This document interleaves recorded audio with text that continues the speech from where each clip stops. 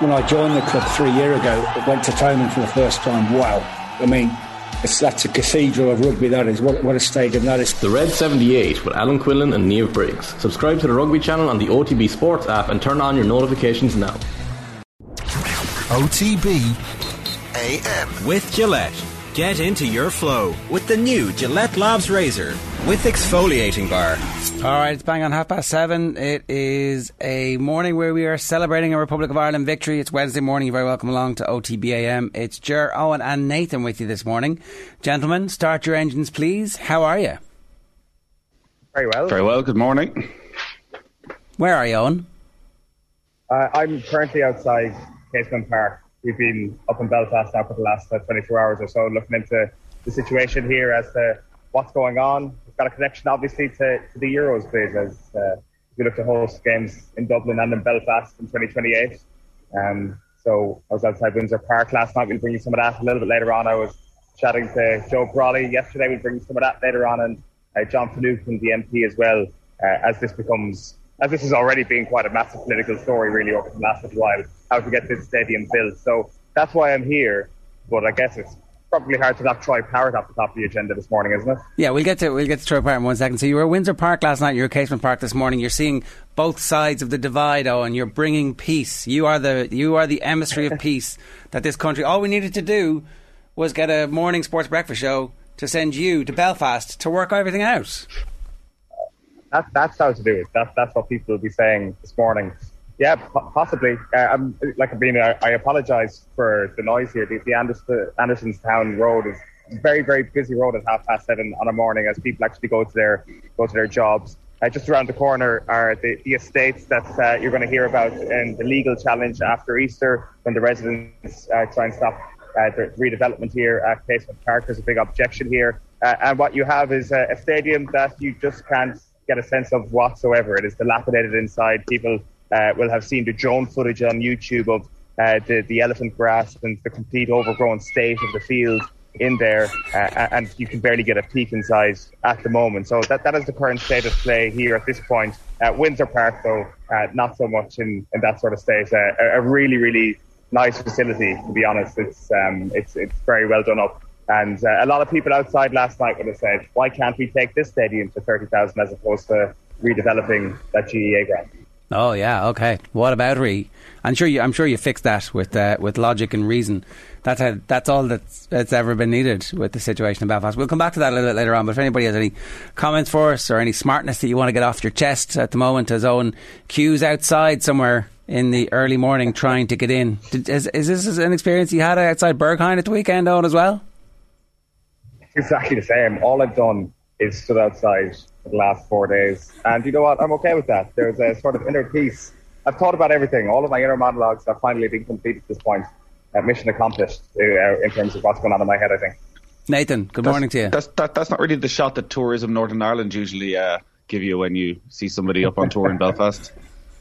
Good point. Yeah, it's as good as I could do. There is a mural basement, and that's about it. There was like a kind of a left behind refrigerator and a skip full of rubbish at the other entrance to the stadium, which I thought might have been more authentic, but no, I said I'd give the artsy side to the stadium.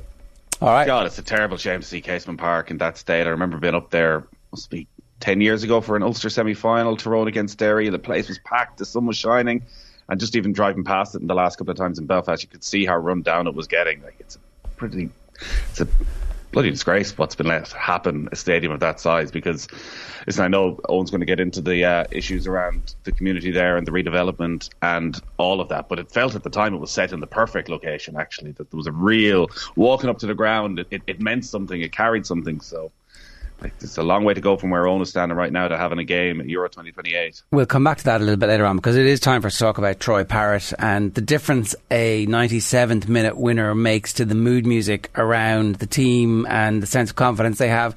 Does it matter? It's a friendly against Lithuania. Nathan, explain to us why this matters. It's hard to explain why it matters. 10 minutes after the game, the Irish supporters behind the goal, the most hardy band of Irish supporters in that singing section, are still there, singing Stephen Kenny's name. He's taking their acclaim. Any previous manager over the last decade, a scrappy 1-0 win at home in a friendly on a Tuesday night, I don't think you're getting booed off for that win, but people are just going home. They're getting on with their lives. They're forgetting about it. But there's a connection there with this side that we saw on Saturday, and the noise that greeted both the goals for Ogbene and Brown, and just the general atmosphere around the place, that maybe Irish fans are just looking for a bit of joy and happiness, and they're finding it any little thing right now, because we know that there's no major final coming for at least 2 years. But it was incredible, the reaction to the strike from Troy Parrott, which was just a sensational finish, considering the game should have been long since over. And there's always something a bit more magical about a goal that you think definitely isn't coming. The game should have been over. I can't understand how the referee was still playing it. But the cheating goalkeeper with his pretend injury to his balls. He was like, "Oh, I slipped." Oh. He's not exactly the Israeli goalkeeper from 2005. No, it's not Dudo, whatever that guy's name was. But like, in fairness, that's what happens. The wages of sin are death, buddy. You roll around, the referee stops his watch. It's not that big a deal. It's not that much of a mystery. For once, cheating in injury time actually had an impact on the opposition. So I for one, wholeheartedly agree with the extra 2 minutes.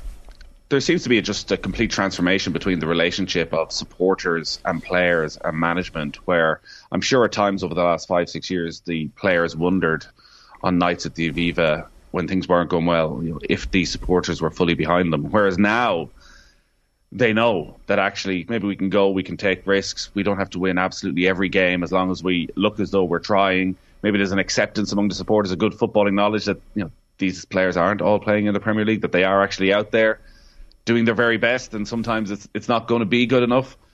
But yeah, it's a funny time following the Republic of Ireland, and geez, I'd say I cannot wait to get back here for June for whatever games happen for the Nations League.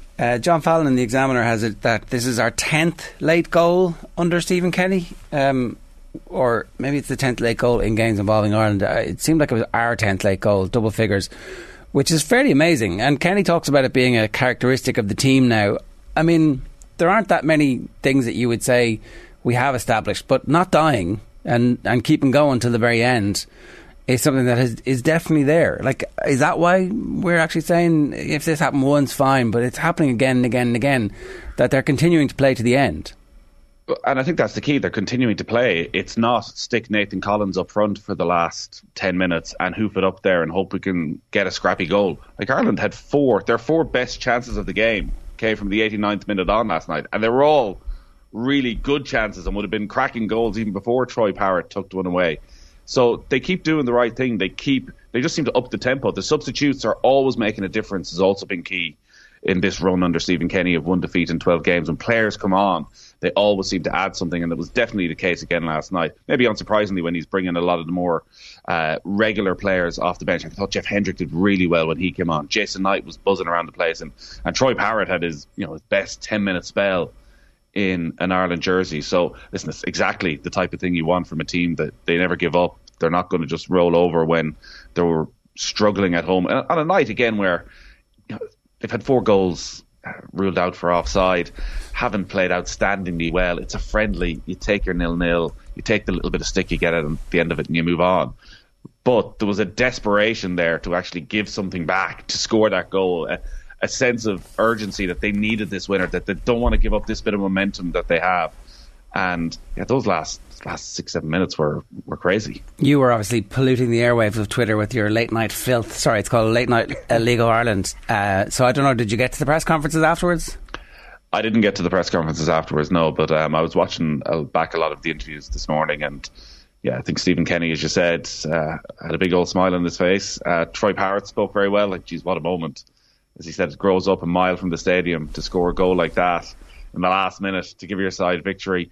After a week where, he'd spoken very well about how he feels there's been a bit of a sea change in his career over the last 6 months, how he's basically copped himself on, has realised what it's all about and what's at stake, and how he's got to put the head down on and off the pitch.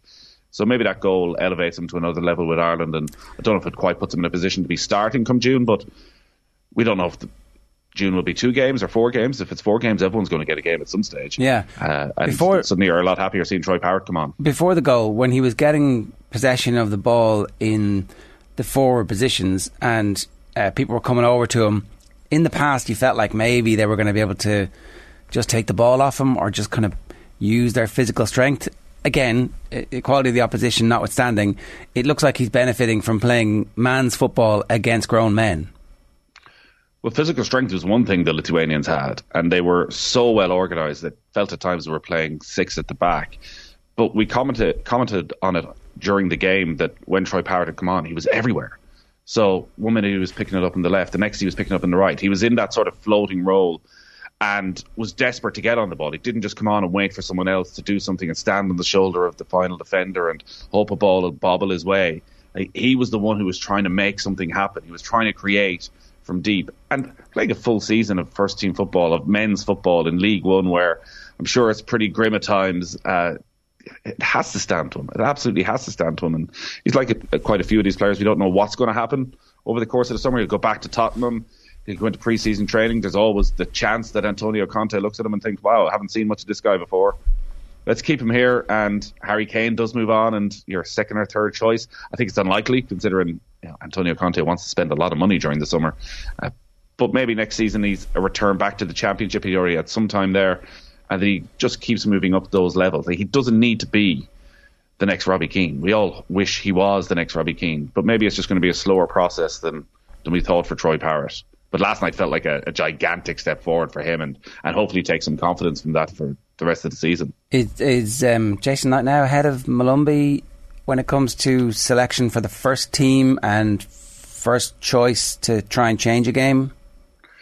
Oh, I think he's well ahead of Malumbi at this stage. Malumbi didn't really get a look in over the last couple of matches, and Knight offers more in an attacking role. If you're looking at winners and losers from last night, which often in friendlies you are in terms of who can force their way into the 11, I think Jason Knight was probably a bit of a winner in terms of Will Keane didn't take his opportunity. So if Anamina isn't fit, you'd expect for the biggest matches they'll return to Callum Robinson leading the line. And Jason Knight, even though he didn't have his best game on Saturday, probably offers more in that he can link up with the midfield, playing just behind with Chidozie Ogbene. So I think absolutely Knight is, if not in the 11, he's next in line for one of those roles. So the fact that Malumbi hasn't seen much game time probably shows that he's fallen down the pecking order a little bit. The other big winner from last night was Josh Cullen. Didn't play a minute, but neither Brown or Hourhan really took the opportunity, and maybe it was unfair in them in that Hourhan isn't an exact replica of Josh Cullen. He always wants to do a little bit more and get to a bit more of an advanced position, and maybe that partnership in the middle of midfield just doesn't work. Maybe Hourhan would look to be in there alongside Josh Cullen and see what would happen then, but it does feel as though he is the one guy in that Irish team right now that is sort of irreplaceable. Like we've Conor Coventry in the 21s and playing exceptionally well with the 21s, who is having a full season with MK Dons as well. Maybe he can make that step up in June or in the games that come in September, October. But everywhere else you've got options. You've got that bit of depth, real depth, where actually there's not a great difference between one player or another player. But Cullen seems to hold the whole thing together right now. And if he's not there, you wonder who can do that job.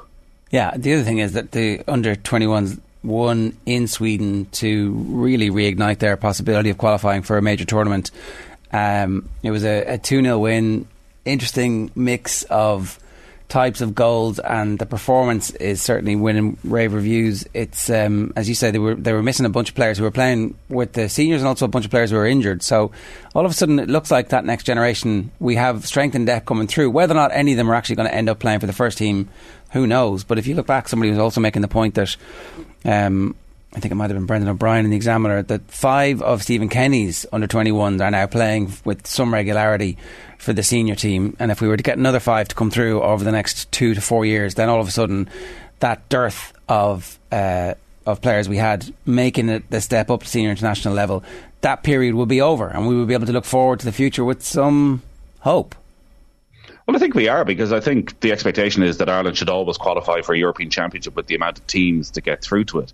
And that's what I mean about depth, that I think when you look at rugby depth charts, as we discovered, yes, it's all very well been able to name 4 or 5 players in the same position, but is there actually any depth behind Tadhg Furlong? We know who's next in line, but there's a big step down. We're actually, with Ireland, and maybe it's not the most positive thing, there's not a big step down in almost every position. And in fact, in the next 2 years, I think the centre-back position is going to be fascinating. A back three of Nathan Collins, Darragh O'Shea, Andrew Bomadele, which could have happened last night if Bomadele was fit.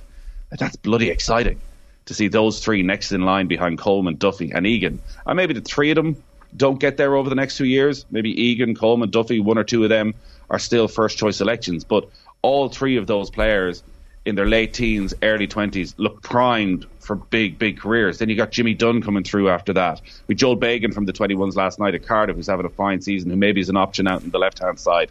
So there's a lot of good young players coming through, and like for the 21s to qualify would be a ridiculous achievement. They're still going to have to go through a playoff in all likelihood, and they have 3 games in June as well. So, I'm sure there'll be conversations about it, but I can't imagine a situation where Stephen Kenny is releasing players back to the 21s not at this stage, no. Get them to qualify for a tournament. But they've got 3 games, but Italy and Sweden, who are the top 2, still have to play each other as well. So if Ireland can go and win the 2 other games before they have to play Italy in the final match, it should be enough to get them to a playoff at least. Okay. And I presume around the bars of Windsor Park last night, the Republic of Ireland match was in every pub.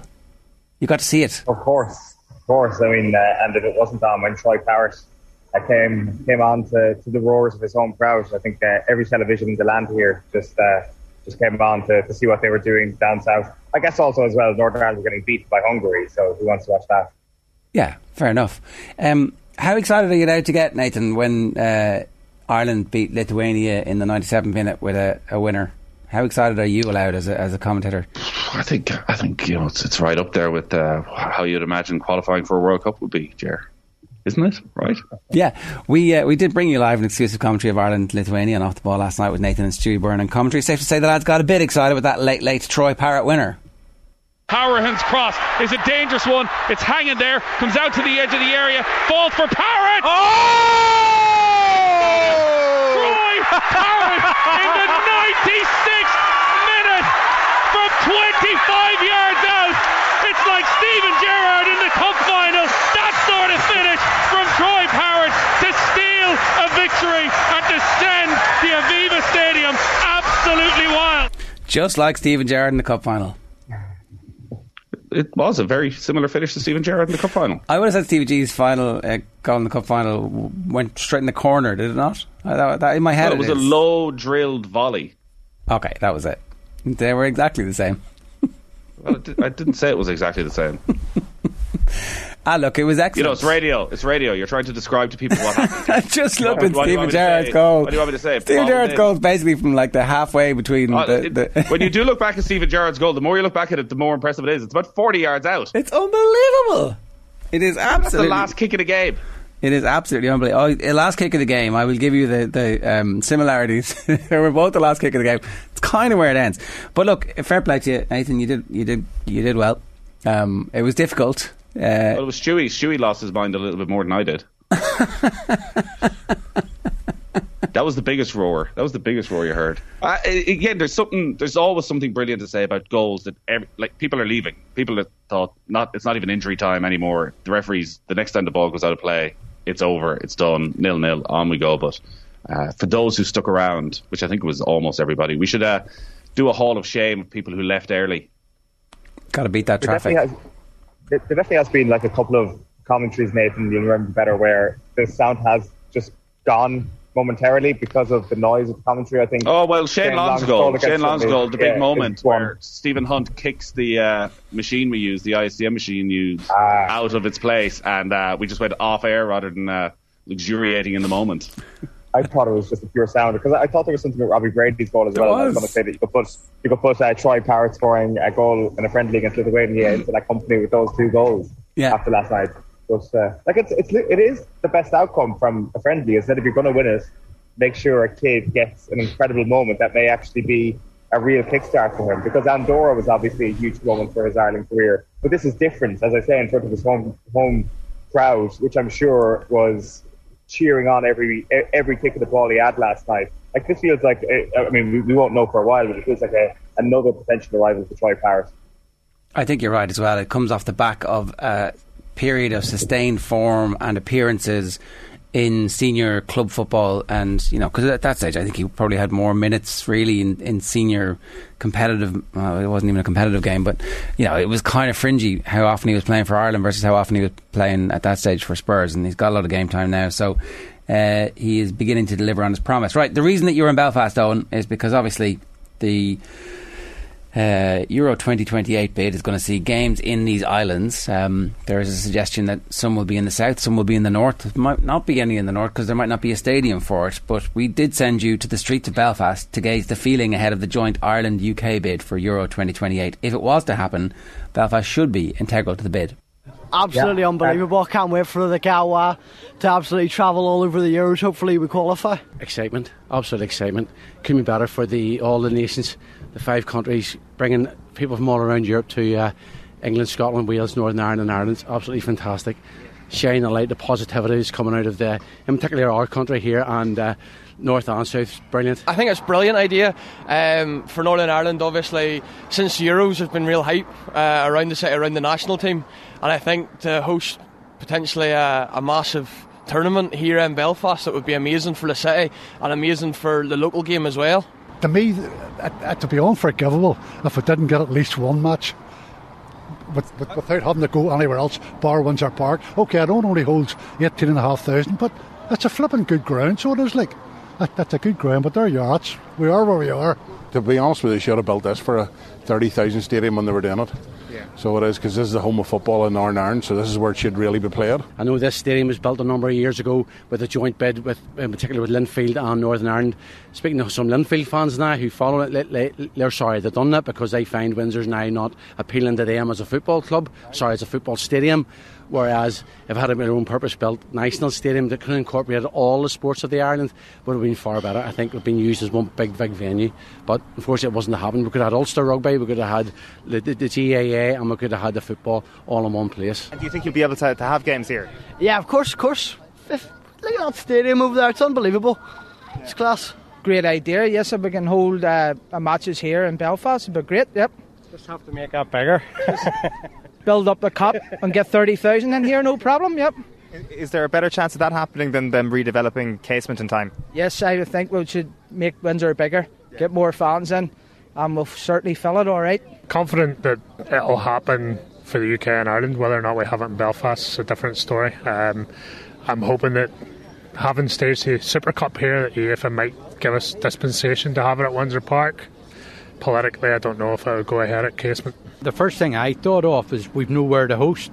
So if we're going to host them, it would only have to be down in Dublin because we don't have stadiums big enough unless they get the works in Casement Park sorted out and it becomes more of a national stadium. It's the only way around it, I would say. Well, I don't think there's much chance with the size of the stadium at Windsor Park. It's out of question. It's just a matter whether or not Casement Park will be built in time or not. If not, there's not going to be no chance of it coming over here. Would you be confident that they can get that done in time? I very much doubt it. What are the confidence levels around Casement Park getting done anytime soon? Well, first of all, you have to have an executive. And what we've got was, if I remember correctly, the Royal Victoria Hospital was built on a lunatic asylum. And now they seem to have moved all the lunatics to Stormont. So, as far as I'm concerned, we'll never get it. I don't think there'd be any problem Northern Ireland playing at Casement for the vast majority of people, but we still live in Northern Ireland at the moment, and I think there's a divisive election coming up which won't help things. But another 8 years down the line or 6 years down the line or whatever it is, who's to say that we don't play a game at Casement Park? The only chance here would be if, and it's just a big if, Casement Park has ever been redeveloped. This has been going on for 10 flipping years. The only places on the island of Ireland that I know of would be obviously Aviva Stadium in Dublin and Croke Park in Dublin. But if the IFA up here was to sort of contribute money or contribute organisation, it wouldn't be fair if we didn't get some sort of match. The Casement thing, in my opinion, I've watched that quite closely over the years. It'll be 2058 by the time they get any decision made on that one, to be honest. But hopefully they do, because it looks like a fabulous project. GAA is not my sport, but in the interest of fairness, I think it needs to be redeveloped, because it's been lying. I used to drive a bus up and down the Falls Road. I had to pass Casement Park all the time. But now it's it's just a wasteland, really. Sure, maybe in 6 years, never we're here again, we might have government and... This is Northern Ireland. Things take an awful long time. Wow, okay, so a lot of realism there from the fans outside Windsor Park. The Gowa, I think they refer to themselves there in the middle of that, Owen? Yeah, that's it, the Green and White Army, isn't it? That's what I assume. Unless I'm completely missing the point there. But yeah, like you're right, that's a real dose of realism. I think kind of asking them the question was generally their excitement levels around the Euros. I think it's going to happen, and the constant refrain there, as you heard, was, well, can they get Casement done? So I think there is a lot of people who think that the stadium behind me is the very thing that links the possibility of having the Euros coming to Belfast. There are obviously a couple of voices in there who you can kind of tell from the undercurrent of their tone. You can probably tell from my accent as well what they were going to say or what they weren't going to say. You can tell from the undercurrent of their tone that there would be an issue playing football games in Casement Park. They don't want the Gowa playing in Casement Park. And I think it's fair to say that about some of the undertones that you would get from people. And some of the people who perhaps didn't talk to me outside the stadium last night as well, I would say that there might be a bit of conversations that need to happen with regards to actually getting everybody on board and getting everybody into the stadium where to host games in 2028. All right, it's 7:56 this morning. You're watching OTB AM. We're brought to you live each morning by Gillette Labs for an effortless finish to your day. Here's what's coming up between now and 10 o'clock. We're going to have more about an All-Ireland football team. We're going to hear from Vinnie Perth around about 10 past 8, his assessment of where we are after the two friendlies, Sports Pages and John Duggan. And then we're going to talk about the Football Pod, the latest episode with James O'Donoghue and Paddy Andrews. And then we're going to hear from a few other people involved after 9 o'clock with Owen in Belfast, and then more reaction from last night as well. John Finucane and Joe Brawley around about 10 to 9 and 9 o'clock this morning. Now, the next one is about an All-Ireland. How do you couch this when you're standing outside watching fans go in to watch their team, and you're like, we're going to take your team off you. So how do you feel about us coming and stealing your team? What you do, Ger, is you ask a few questions first, and then you make a decision whether or not you want to ask the ridiculous one in the end. So, let's play it. Yeah. No, I would never support a Northern Ireland team. Quite frankly, I just wouldn't do it, simply because I've supported Northern Ireland all my life. I remember, my earliest memory is whenever England won the World Cup in 1966, being at the old Windsor Park, and Bobby Moore coming round with a cup. That's my earliest memory. Then, of course, you get married, family comes along. Northern Ireland had to go to the side until I got a bit older. I follow him everywhere. I go everywhere. I've been to Russia, Israel, Azerbaijan, you name it, I've been there. And I'm off to, hopefully, Kosovo this year and Greece. That's my plans. Both are trying to pull two different ways, and I think our talent is such that we would be a better organised, a better team as a one island team. But the heart and the soul of a Northern Ireland team would always be with us, and I don't think that is. It's certainly not an acceptance for me. From a personal perspective, I don't like it.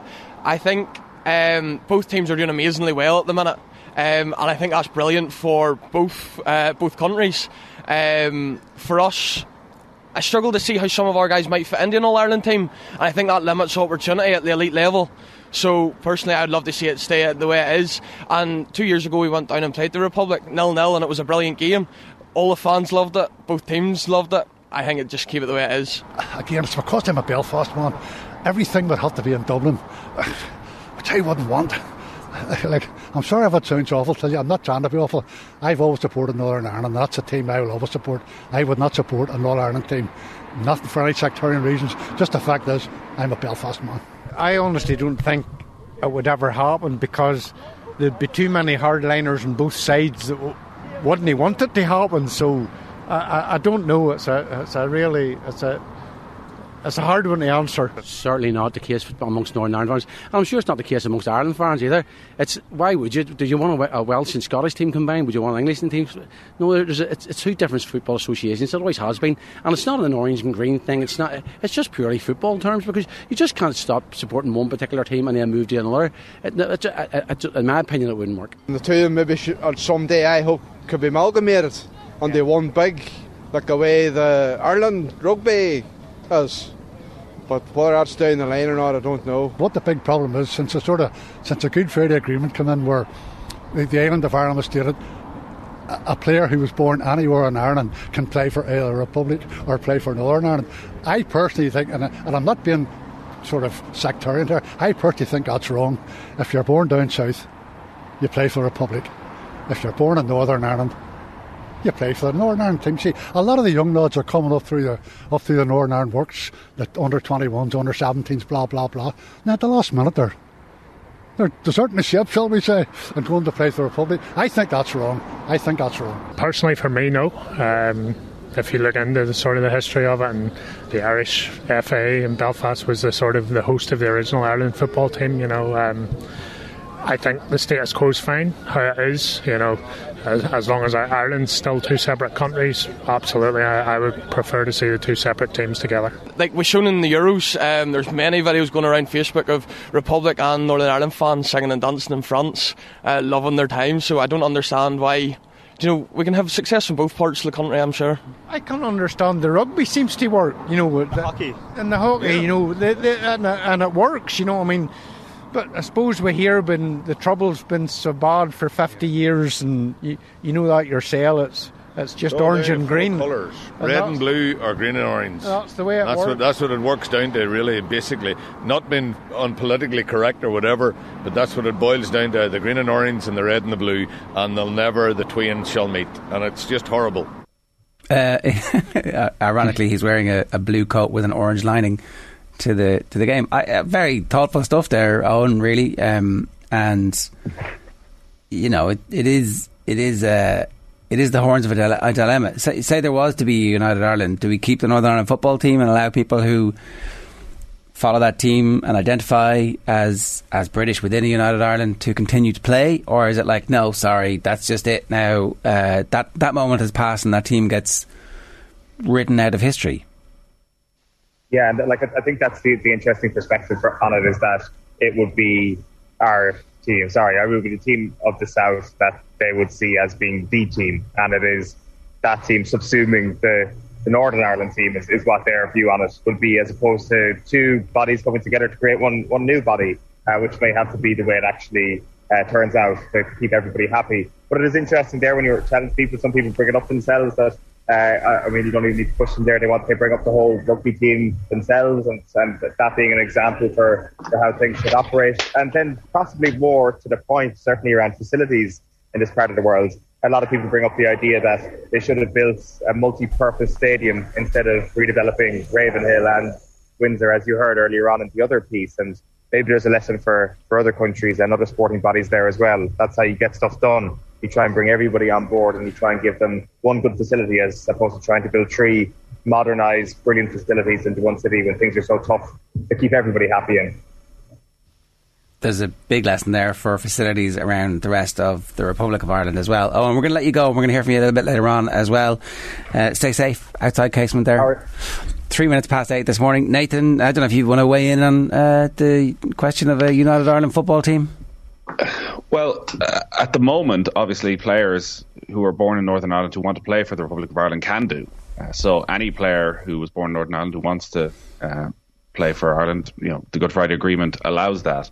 I think the politics will dictate and football will follow afterwards. And as you heard from the people Owen spoke to, maybe it was the fact that they were willing to speak to Owen, that they were a bit more in the middle around these things and didn't want to be on camera with more extremist views. There's a lot of people in Belfast who just like their football and have a great history of following Northern Ireland from back in George Best times right the way through to Euro 2016 and all the fun they had over in France, who, I think as they rightly point out, if there was a 32-county Irish football team, would end up playing their games in Dublin, and that football is gone from them and that history is gone from them. And we can say, well, we'll play one game up in Belfast and one game in Dublin. We know what will happen. The games will be in Dublin. It'll be the bigger stadium. It'll be the better facilities. And that those football supporters will be lost. And I'd imagine in the grander scheme of the conversations that are happening, they won't really be an afterthought. So I understand completely that there will be a lot of reservations from Northern Ireland football fans about seeing their team massively diluted.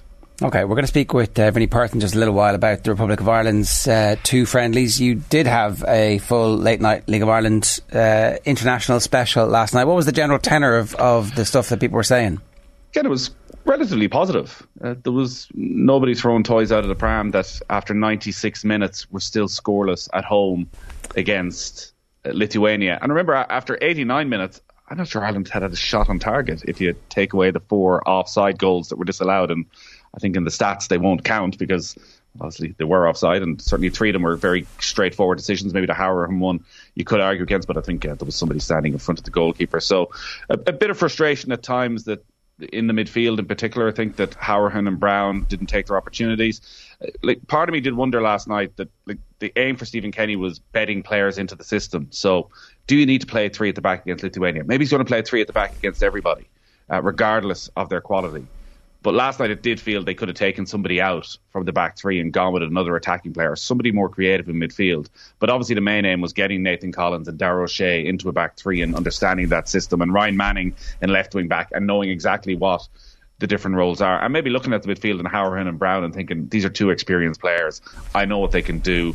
They'll fit in where I need them. It was quite repetitive, was the one frustration that it was just Howerham and Brown's job felt to be just get the ball to Doherty and Manning and cross it in.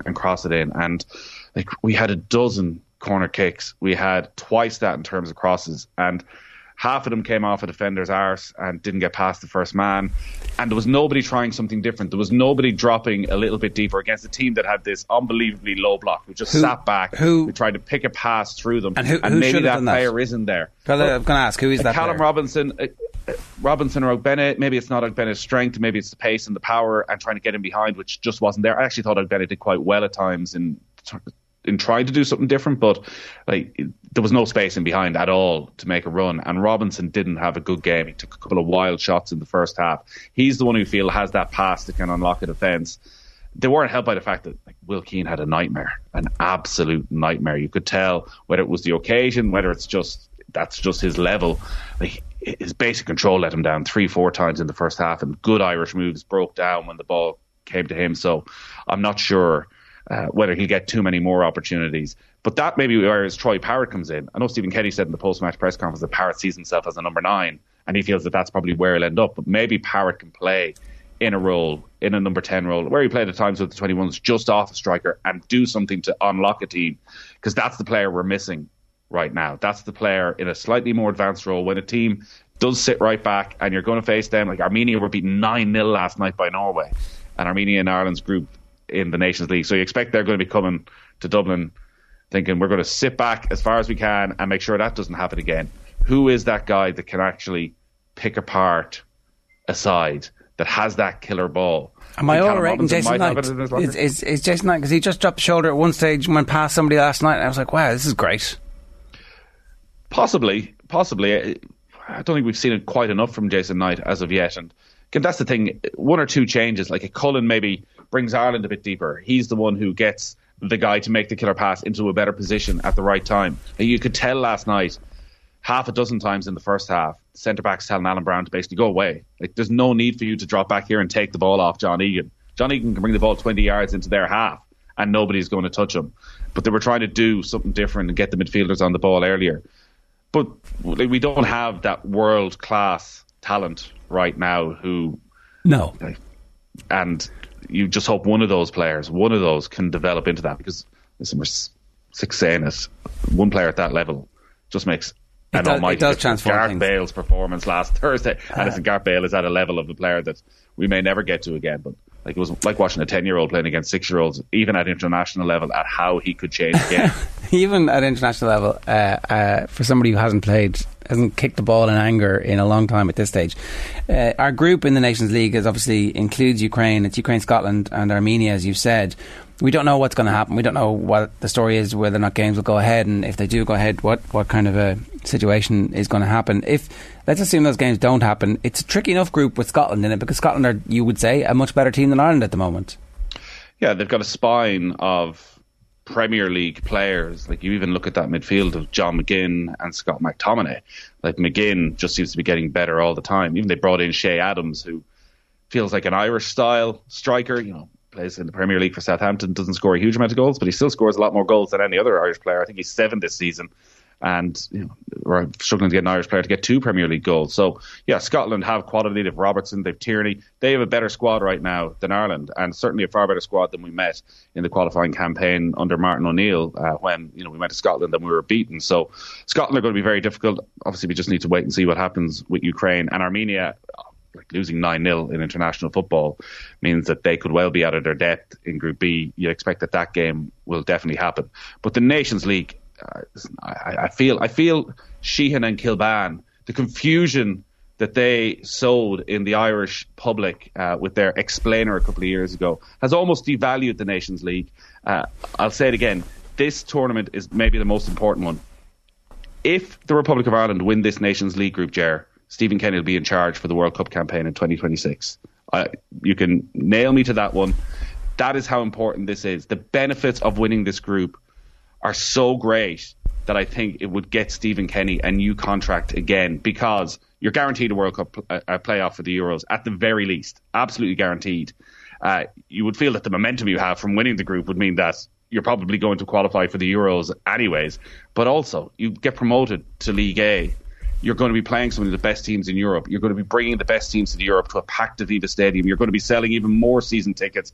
The financial side, which is obviously important for the FAI, the reward of that would be absolutely huge. So these games for Stephen Kenny are as big as anything he's faced so far. Our best hope would be that Scotland don't take it seriously because they do well at the, you would make Scotland well, there's a possibility. There's a possibility. So if Ukraine can play games, that Scotland play Ukraine on that first weekend on the 4th of June, and Ireland then play Armenia, and then they have to play Scotland or Ukraine. And both of those sides have been focusing on World Cup playoffs, and they've put all their emotional intensity into that.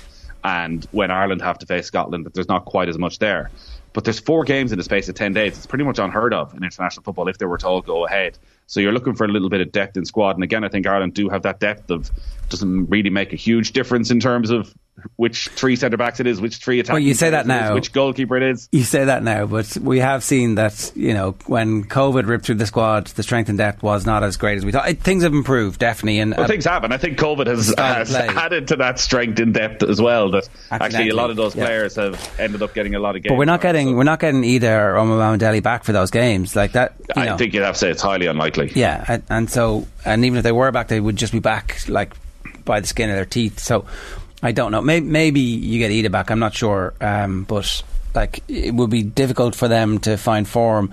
And then all of a sudden, if anybody else starts to get injured, Will Keane might start 2 of those games. He'd want to be a lot better than he was last night. That's the thing. It's all of a sudden, we're saying, we've got strength in depth, but actually, your depth. Well, I think the obvious thing there is you play Robinson as the number 9, which he's done a couple of times, which I think has worked, because then in the 2 positions behind Robinson, you do have a lot of options, whether it's Parrott, Knight, Ogbene, several other guys who can come in. Maybe Mark Sykes starts to get an opportunity.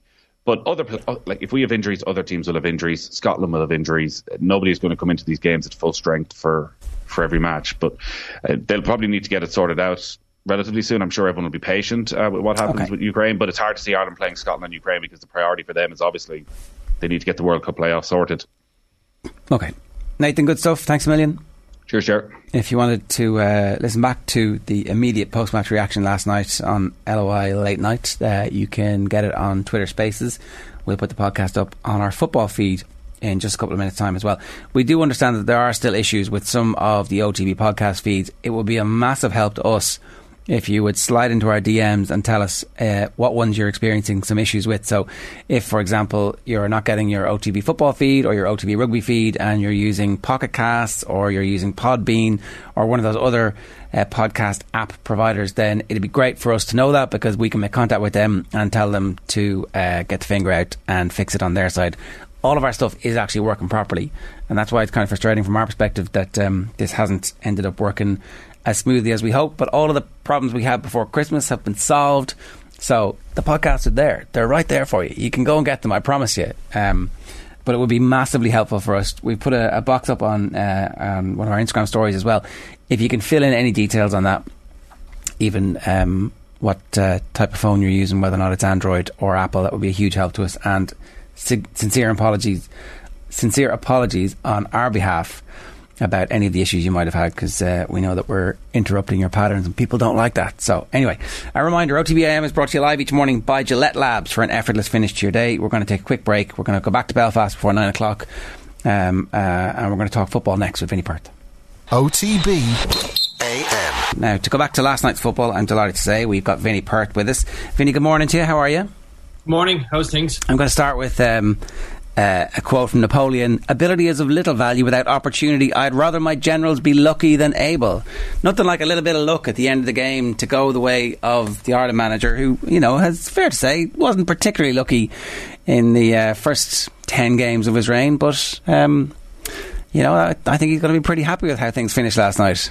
I don't know. I always felt he was a lucky general. I think you have to be, but there's no doubt the first sort of part of his reign he wasn't lucky. But we go back a lot of stories over the years where he had a fair slice of luck, and you need that to get to the highest level. But no, there's no doubt at the start of this campaign we weren't lucky. So I was shocked how much injury time was played, and I think if that was a game of competitive nature, we would have heard the opposition really complain about it, because I think it was near 7 minutes when the goal was scored in a friendly, 0-0 friendly. Normally the board goes up and it's 2 minutes, so it was and believe it or not, I think it could be a big moment as well. Little moments like that where Troy obviously getting that brilliant goal, and you could tell what's the word for that, togetherness around the squad, the way they celebrated it in terms of players off the bench. Seamus, Duffy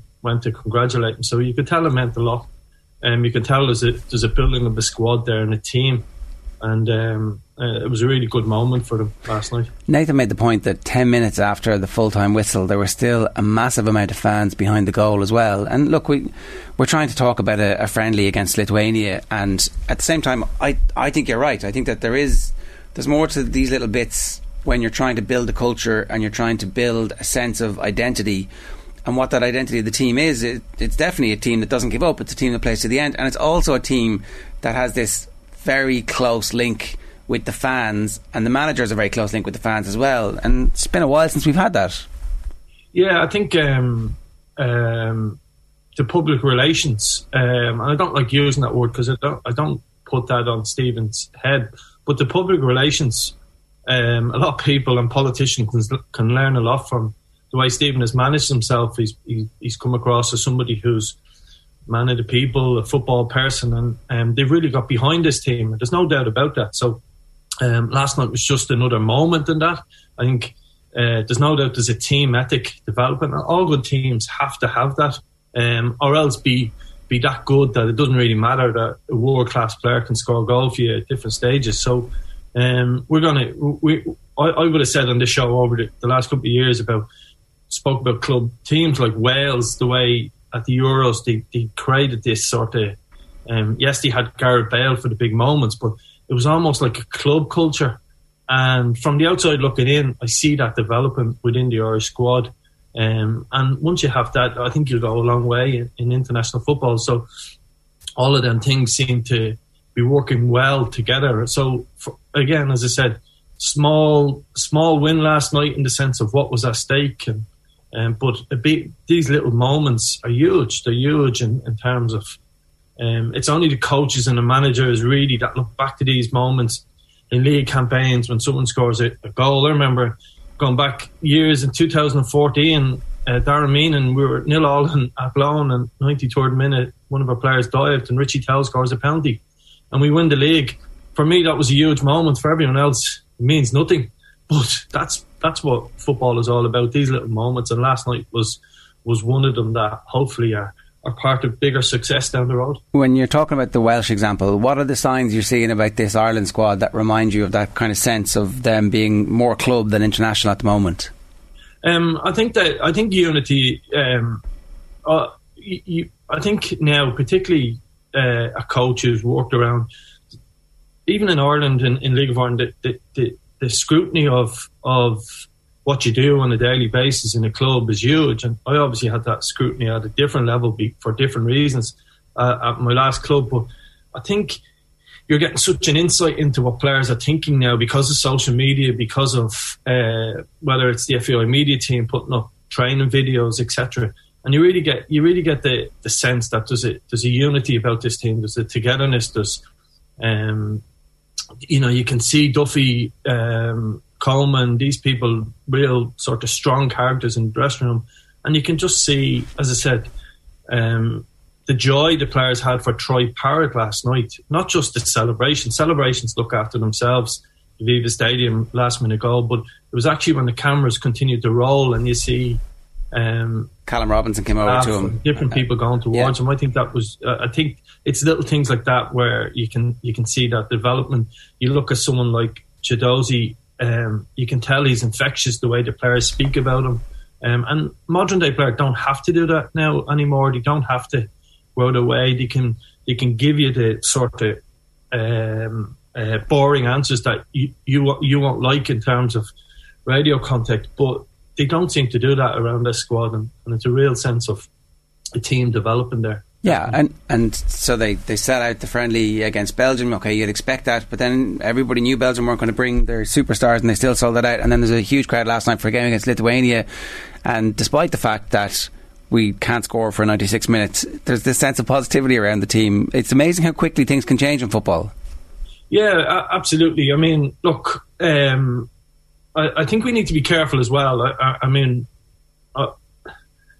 you listen. I happened to listen to yourself and Johnny discussion yesterday morning, and you're like, no, it's not all rosy in the garden either. There's areas of improvement. Last night was an area of concern in terms of a weaker team, and so if you put this into a group context. When we play the European Championship qualifier or World Cup qualifier, we play a seeded team, either first or second in an international window. And that second team that's below us in the seeding, we've got to do better against. And I still think that's an area of improvement for this team. We were very lucky ultimately to win the game last night, that last minute goal. So that's an area of concern. I know there was some changes, but we've got to do them things better. So there's loads of improvement. There's loads of areas that get better. I know we say that the squad is developing in the sense of strength and depth, but there's a lot of players very similar. And I'd have some questions on last night. Could we have done things better? Whether that was shape or whether that was personnel. Let's get into them then. We've spoken, I'd say, historically over the last couple of years, a good bit, Vinny, with you specifically about the number 10 role. We don't seem to have anybody at the moment who's particularly comfortable. And was that the main issue last night, that there wasn't actually anybody who was doing something slightly different? Yes and no. I think I would question, and it's difficult. It's difficult for me in terms of how close I am to people within the setup to be critical. I would question, and it is so difficult if you've got a style of play, the 3-4-2-1, whatever different variants of that. That's Ireland's style now. We've developed into that, and I think that works against a lot of the top nations. Where I'm not personally in favour of that system is when you play against a team that's going to sit in. You've got, for example, Matt Doherty who gives you the width out wide, but and at different stages you've maybe Chidozie running into the wide area. The difference in a slightly different system, whether that be some variant of a 4-3-3, is if Matt Doherty was playing fullback and he had an out-and-out winger ahead of him, you'd have two and you'd create 2v1s in the wide area against teams that sit in. So I think the shape against these teams is something, personally, I'd be a bit disappointed last night that in that, because it was a friendly, in that flip over between a top nation, being Sweden, and then going to a team that we should be, with 78% possession in the first half, didn't create an awful lot. People are saying we'd 4 goals ruled out for offside, but they were offside, and you wouldn't get them in a game, particularly if VAR was in. So that's a concern. I think the number 10 position, I think Will Keane, I've seen him at Wigan, I've gone and seen him live there. And people will say, well, it's League One. They're about to be promoted, hopefully, to the Championship. I think that's good for Irish football at them and Rotherham get promoted. But he's an outstanding number 10. Didn't really play. He's not an out-and-out centre-forward for me. So I wonder, could we have changed the shape up a little bit last night against a lesser nation and maybe tried something different? We'd nothing to lose.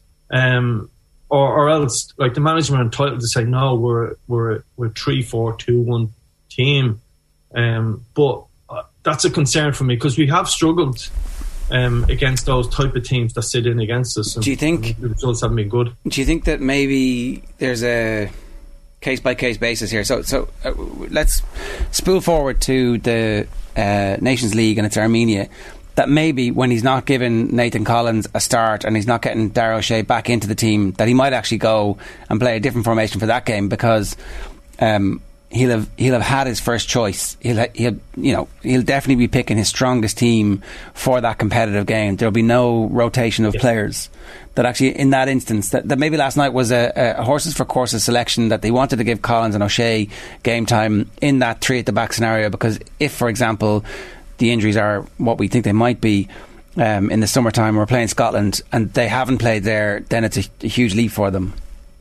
Yeah, but the only issue with that is we're not stuck at centre half. It's not where our real problems are. They're not problems as such, but where we've got to get better is in midfield areas. So, and look, it's okay if you're Chelsea because you're going to win most games playing that system. It's okay if you're Man City and you say, we're not going to play centre forward today, we're going to dominate, we're the best team in your league. It's okay to be Shamrock Rovers in League of Ireland because you know you're going to have most of the ball. But Ireland aren't any of them teams. We're not the best team. We're middle ranked in most groups we'll come into. We're looking to punch above our weight. And I only asked a simple question: did we miss an opportunity last night of trying a different system, different shape in a team that we're going to dominate against? So do we need three centre halves? I take your point, and I would imagine that's if I had this out with Stephen, I'm no longer that's no longer my role in life. But if I had it out with Stephen, he'd probably make that point you've just made. But I think modern day football is all about different systems, managing the opposition and coming up with different scenarios. So you will find that I think we played really well under Stephen against top teams by and large, and we've struggled under teams that aren't as good. So that's my area of concern. What we can't do is, when the Euros come around or World Cup come around, have an amazing performance against a Germany or a Belgium as we did tonight, and then drop silly points against a team because we don't have a cutting edge and we're short of that number 10 position, as we keep saying. I mean, Alan Brown looks like a goal threat every time he plays for me, but it doesn't mean we have to start Alan Brown every time, but come up with a scenario where someone like Alan Brown can come into the team when we play the lesser nations. But again, probably repeat myself a lot there, but it makes perfect sense. And the opportunity cost on one hand is that you will go into a big game without your young players having experience of the system you're going to play in the big games, and the other side of that is that you don't know what to do against the lesser opponents. So if you'd had your opportunity, that's why you paid the big bucks share. Like, to be fair, and it's easy for me to sit here and come up with a different argument to it. That's all. So what would the other formation be if you were actually trying to build a team to beat Armenia? You know, because those points are going to count as much in the end as and if you drop those points, they're the ones that end up really wrecking your CV. So what would you have done last night, for example? Well, for example, last night, could we have played with 2 8s of, like, you look at Hourihane, who I think is a highly underrated player. You look at the position he played for Aston Villa at that time, where he had Jack Grealish. He was outstanding at times in terms of that number 8 just off the left-hand side. Grealish was allowed roam. So if you imagine, you replace Grealish with someone like a Troy Parrott playing ahead of him, then Hourihane covered that position. He's done it before, club level, at the highest level, Premiership. Brown as another number 8, and somebody sitting in behind him in terms of that type of midfield. So Josh Cullen, basically. Josh Cullen, obviously, yes. In terms of that position, can we get Matt Doherty as a fullback? If Enda Stevens is fit, another fullback, and say to them, right, we're playing Armenia here. Like, if you think of our current shape, a lot of our attacks are down the centre of the pitch. We're hoping that Robertson and Obenya spin out to the side. But against a team that's going to sit in, make the pitch really narrow, then you've got to hurt them down the sides, for me. And that's where I would have went with a different system last night, or certainly would have asked the question or went to it at some stage in the middle of the game. Now, it is difficult trying to teach people how to play in these systems. But I think the modern day player can adjust the systems. They'll go back to their clubs, these players, and play they play all sorts of different systems. As I said, go back to Will Keane. He plays as a number 10 for Wigan, and he's outstanding at that role as well. Alan Brown plays in all sorts of formations. Sometimes he's a wing back for Preston at a really high level, the Championship. So probably a little bit of a missed opportunity for me, but I completely understand why you do it. It's about getting results at the moment. It's about the rhythm and the pattern of play. And I think the system we have at the moment is brilliant against the better teams. So be under no illusions. I'm not criticising the way we're playing. I think the way he played against Belgium was excellent, caused some huge problems. And if that was a competitive game, albeit Belgium would have better players there. I like the style of what they're doing. I just think we have to have a plan B and start to develop that over the next number of months. Have you seen any or significant evolution in our style in the last 12 months? Yeah, absolutely. I mean, look, I think we all know we started with a flat back 4. We played with 1 number 6 and 2 number 8s. It didn't work. And yeah, I'm calling for that to a point, but it didn't work against good opposition. We were too exposed in the midfield at different stages. But I think when you go back to last night, for example, because it was the second game in a campaign, and again, that's where we need to learn from. I think Chidozie wasn't as explosive as he was against Sweden. He still played quite well. I thought Robinson wasn't as explosive again as he was the other night. So again, that's why we didn't look at plan B. But how we developed, we've got the ball forward a little bit quicker, not direct, not long balls, but we've used our pace and our movement down the side. People haven't really noticed, but at different stages against Belgium, the interaction between the front three with Jason Knight, sometimes as almost like the false 9, was brilliant. He went up the pitch and back the pitch. He was excellent. I think he's a real find. I think it was only a matter of time before people seen the quality he had. I know everyone's talking about Derby now, but we would have spoken the show maybe 9 months ago, and we were speaking about Jason Knight might overtake the Conleys, the Parrots of the world in terms of the squad. So the pool of players have really developed, but we've a lot of players that are very similar. That's the concern. Yeah, we've a lot of good centre halves, a lot of good midfielders. I'm out of time here, but what's Jason Knight's best position for Ireland? And does he have to start? Because it feels like he just brings. Now, maybe he can't start every game because he's so young and the explosiveness won't be there game on game. But like, I want him in the team. Yeah, I think it depends on the opposition, and that's, in one sense, that's a lazy answer with a lot of detail behind that, because it depends on the opposition. If you look at the position Jamie McGrath played against Portugal, I think he's brilliant at that position.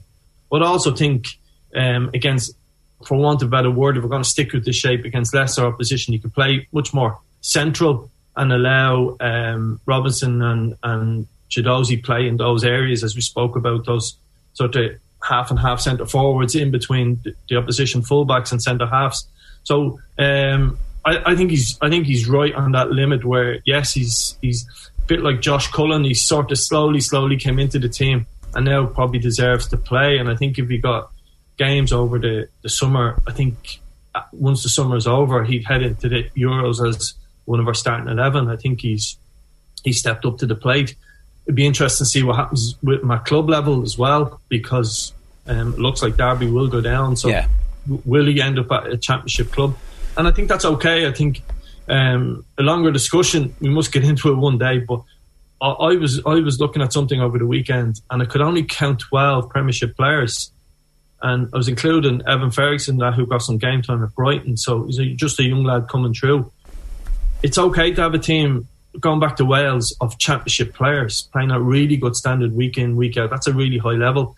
The level of the bar, like back in 2012, we had nearly 40 players in the Premiership at Premiership clubs getting some game time when we qualified for Euros that time. So the numbers are right down, but it's okay now to be championship based for the Ireland squad, with a bit of sprinkling magic on top of that would be good enough. So yeah, it's certainly a lot of positives. As much as I went on about a bit of negative there, a lot of positives. Things are really come together, and stuff we said would happen has started to happen. Vinny, good stuff. Great to have you with us. Thanks a million. Thanks a lot. Talk to you soon. That's Vinny Perth giving us his thoughts there this morning on the Republic of Ireland situation. Always thoughtful in the aftermath of those games. It's 8:37. If you want to get in touch, a reminder, you can do it on YouTube. You can leave a comment in the YouTube stream. You can use the hashtag OTBAM, or you can get us on Twitter at OffTheBallAM. OTBAM is brought to you live each morning by Gillette Labs for an effortless finish to your day. It is time for the papers. There are so many idiots out there, so many spoofers. There's a lot of horse. I think he's a total spoofer. What do you mean a spoofer? He's just bullshit. Ah, no, Eamon, come on, don't be, no, I'm not, yes. No. You know, you're a sub-editor. You don't get it very often in the... I'll go. Ireland are going in the right direction. Steve Briggs yesterday in her press conference. This is OTBsports.com. New Champions League format gives safety net for non-qualifiers. That is total spoofery and bullshit. And then virtual insanity is there. We'll get to virtual insanity in a moment, but I was just making the point that, you know, you exist off Broadway if you are a sub-editor of the newspaper, and then once in a lifetime the moment comes along where you just know that you're producing your best work and you are going to be Tab of the Morning. Who is Tab of the Morning? Slick as a Parish, is that the one? We're going to have to judge these. We do have Tab of the Morning?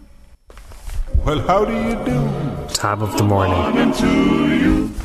See, Slick as a Parrot is good, right? Yeah. It's good. Yeah. It's good.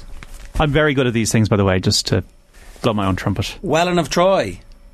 I like this. This is left field. This is for the intelligent people. This is Helen of Troy, right? Welland of Troy. Yeah. I mean, I think that is excellent.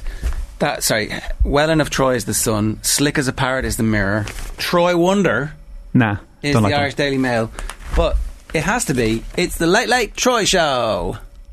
I like the other one, the first two, which is the back of the Irish Independent, and then you think, I've done great work today, but then it's also in the back of the Star. Somebody else that didn't steal your homework. You wonder, did they know? Is there kind of a conference call or something like that? Great minds think alike. Yeah. But how sick are you? It's like, yes. Yeah, I've got it, yeah. And then, well, the supercalifragilistic... well, that's obviously the all-time great. Yeah. But like... I used to do these in college. It lands and you're like, no, they got the same one. Yeah, you'd wonder what the postscript or the aftermath or the big conference call this morning is going to be like. We thought we had them, but I suppose the thing about it is tomorrow's another day. You mean, you have to forgive me, but Media House sold the Star, didn't they? And the Star is now owned by the Reach. Yeah. So the Star. But there would have been a short period of time where the Star and the Indo would have been in the same building, and if that had happened at that stage, it'd be killings. Well, who saw it first? It was like the microphone. You used to get a big kind of bonus or whatever. We ever got the microphone into pictures in the paper back in the day. 50 quid. Yeah. You get a note from like one of the big bosses if you got a microphone in. Like it was this strange thing to get judged on, you know. Where was this? Back in the day, and I think it was back in 98 FM or Today FM as well. So everybody went about supplementing their income by making sure they were front and centre, which you should be anyway when you're in a scrum. So, sorry, you used to be good at headlines, is that what you were? Yeah, that was one of the things I was good at. We had in college where you were as well, myself, Jared, there was the Trinity manager was called Terry McCauley, and he was really unhappy about a game, and they lost 3-0, and I just put Macaulay Sulkin. That's excellent. And we lost in the hockey to Nace, and it was nasty. And I must speak to Tommy Rooney about. We'll try and get something up now every morning. Did Macaulay Sulkin come for you when he? No. I think he enjoyed it. Terry McCauley, he was a great Irish football man. Still is. Right, it is 8:42 this morning. What did you make of last night? Look, we have issues around creativity against weaker teams. Obviously, we need a Wes in there if we can. I think it was good to see Ryan Manning and Nathan Collins play well. I think Troy Parrott, everybody's been raving about him for years for a reason, and that was one of the reasons last night, which we saw. The goal was really well taken from outside the box. I think the other thing about the goal is that, like, I am going to seize the moment I am not going to quail before it. He did that in Andorra. Now it was a nothing game, but he still did it. He still grabbed it, and he's done that from behind now. The nothing game that Stephen Kenny really needed. Troy Parrott has that, and if he can apply himself, and look, it's good that he's playing for MK Dons. He's nearly played every game this season. If they can get maybe to the playoffs, if they get promoted. He's going to be a number 9, as Stephen Kenny said in the presser. He's going to be a centre forward, and you just hope he gets the confidence now. And it's hard to break through. It's harder than it was on Robbie Keane's day to break through in England than it is now. I think we have Stephen Kenny here, and he says it's been a great week. I think it's been a very, very beneficial few days. The game against Belgium and the game today, and the support we've had has been amazing, really, from the Irish supporters. And I think that will bring itself into the Nations League game. I think it'll be the atmosphere at the Nations League games, the home games in June will be absolutely electric. It's funny that Stephen Kenny has staked his position out as extremely positive, and sometimes I feel it's a little bit too much, but this is the way he's going to be, and he's not going to change for anybody, and I have to admire that. Yeah, and the supporters behind the goal were certainly, they're on board. There's a hardcore of people who are believers. We didn't know this, you see. We didn't know this until COVID. No, we weren't sure, yeah. We weren't sure of it. And maybe in the aftermath of the Luxembourg game, they wouldn't have been, and there would have been booze after that. Well, that's it. So we're here now in a much better place than we were a year ago. Poland and Portugal through to the World Cup. It's hard to get into the World Cup. North Macedonia went down 2-0 to Portugal. Bruno Fernandes with 2 goals. Poland beaten Sweden 2-0. Robert Lewandowski on the mark again. Mo Salah out. Yeah, the lasers thing was so wrong, Just if anybody hasn't seen this. Yeah, they were shining lasers on Mo Salah when he took that first penalty for Egypt. And Sadio Mane scored the winner for Senegal. It's the second time it's happened. Happened in the Africa Cup of Nations final. Happened again last night. I wonder will there be any tension between the two of them at Liverpool now for the rest of the season. Ghana, Chris Hughton's involved there. Morocco, Cameroon, Tunisia, all qualifying for the World Cup in Qatar in November. When Harry Maguire's name was called out at Wembley last night for the Ivory Coast friendly, some of the England fans decided it was in their best interest to boo him, and Gareth Southgate was pretty disgusted. I thought the reception was a joke, absolute joke. What he's done for us, the way he's performed for England has been phenomenal. I don't get it. So we're either all in this together or we're not. And he's in an England shirt, and not only should you support a player in an England shirt regardless, but when he's played at the level he has and got us to put the performances in for us he has, it should be total commitment behind him. I mean, what? The England fans are going to England fan, right? They're going to be pure gammon, some of them. This is the same group of fans who charged the turnstiles at Wembley. Yeah, only a few months ago. Made it an absolute disgrace of themselves. This is the firework up the whole brigade. Yeah, strange people. What do we expect them to do? Strange people. Declan Rice actually and Jordan Henderson coming out on social media in defence of Harry Maguire, which is not what you want to see. I wonder where this row will go between Cork and Kerry now. Well, not that Kerry are involved, but the Cork Senior Football Management writing to the County Board to express their desire to have that match in the semi-final of Munster played at Porky Rin on May the 7th. So the Munster Council favouring, it's understood, the game being switched to Killarney, as Porky Queeve will not be available because there's an Ed Sheeran concert on a couple of weeks before, and it'll affect the pitch. So obviously there are financial considerations here. How much money will an Ed Sheeran concert generate? Porky Rin at best maybe could hold about 15,000, Killarney 38,000. Cork haven't won there in the championship since 1995. They lost there by 22 points last year. You can understand therefore, especially with Cork surviving by the skin of their teeth in Division 2, why they want the game at home. Porky Rin are nowhere and there's talk of a strike. Yeah. So where this will go and what the Cork's County Board's backbone will be around it will be interesting. But Porky Queeve, cost a lot of money, didn't it? It hasn't been the best investment that we've made in Irish sport in the last while. And if you're going to invest over 100 million in something that is possibly sitting more idle than it should be, and I know you might not fill 10 to 15 to 20,000, but it wouldn't be amazing if you saw Cork City play there every Friday night. This is time for Virtual Insanity. Yeah. So it's 8:47. Let's do Virtual Insanity.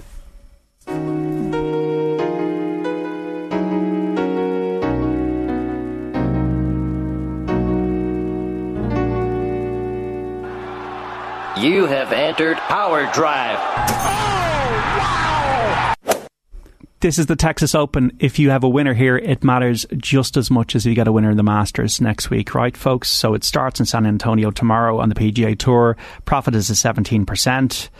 This course designed by Greg Norman is the Oaks course. It's par 72. You got to drive the ball well. It can be windy. You need good ball strikers here, but you also need a bit of touch. But an all-round game really required here. Starts at 1 o'clock tomorrow. Be sure to shop around. A fifth of the odds of first 8 players on offer from a load of bookmakers. Rory McIlroy is the headline tip, because for 5 each way at 8-1, there's absolutely zero pressure on Rory this week. It's not Masters week. He's not going to be sitting at home thinking about the career Grand Slam. He's going to be playing this week. He was second here in 2013 on his only start. We know that he needs to produce 3 rounds, not 1. It was 65 at Bay Hill, then it was a 66 of the players, not 1 round, 3 rounds. But he wants to be free with the swing. He is clearly the best player in this field. He's fresh. He didn't play in the match play. I'm going with Rory as my headline pick at 8-1 for each 5 each way. Second one is Anirban Lahiri at 100-1. I couldn't believe the price of this guy, who was second to the Players' Championship, played so well. I watched this last year. He was 5th on his own. His form is spotty, but he's carrying serious momentum in here, Anirban Lahiri. And if momentum is anything in sport, I think he's a good each way bet at 100-1 for 3 each way. The third one is Chris Kirk at 33-1 for 3 each way. He carries 2 things in here: course form and recent form. So the recent form before a miscut of the Players was 3 top 15s in a row. He ranks 15th in strokes gained total this season. His form in Texas not too shabby either. 6th last year, one of 3 top 10 finishes in the event in his last 6 starts. He's due a win on tour, Chris Kirk. Kevin Streelman is our 4th selection for Euro 50 each way at 50-1. Once again playing well, 7th at the Valspar Championship last time, 6th on his last appearance at this course back in 2019. Course form, recent form for Kevin Streelman. Dylan Fratelli is 80-1 for Euro 50 each way. Lives in Austin down the road. Won the Cottage Championship with the University of Texas. Has made 4 cuts in a row. Was 20th here a couple of years ago. He's never missed a cut here. He's a strange type of player in that he comes out of nowhere and does something, Dylan Fratelli, but I think another win could be in the offing for him. And then the rank outsider I'm picking this week, a French player, Paul Barjon, 300-1 for a Euro each way. Was 10th at the American Express back in California in January when he was the 54-hole leader. There was actually a satellite tour event, the Corn Ferry Tour event, played at this course back in 2020, and he was tied for 2nd. So he's got course form. He's a rookie. He's learning his way, and of all the outsiders, he was the one I liked. Paul Barjon at 300-1. Dylan Fratelli, Kevin Streelman, Chris Kirk, Anirban Lahiri. I really did like this week at 100-1, but the headline tip, Ger, is Rory McIlroy. Price up the odds on Tiger appearing at the Masters? Even money. Right, do you think he's going to do it? Well, why would he be going up there yesterday with his son and everything? Obviously he's testing. It'd be a very Tiger thing to do, to turn up when Phil's not there. Perfect timing. Just to let you know as well, the Shane Warne Memorial Service starts at 9am. 50,000 people at the MCG. A stand will be named in his honour. So look, sad month, but they're going to pay tribute there. All right, John, good stuff. Thanks a million for that. It's 8:50 this morning. This is OTBAM, brought to you live each morning by Gillette Labs for an effortless finish to your day. We're going to cross over to Belfast next, but first let's have a listen to James O'Donoghue and Paddy Andrews from episode 10 of season 2 of the Football Pod. Here's how they reckon Kerry Mayo in the Division 1 League final is going to go.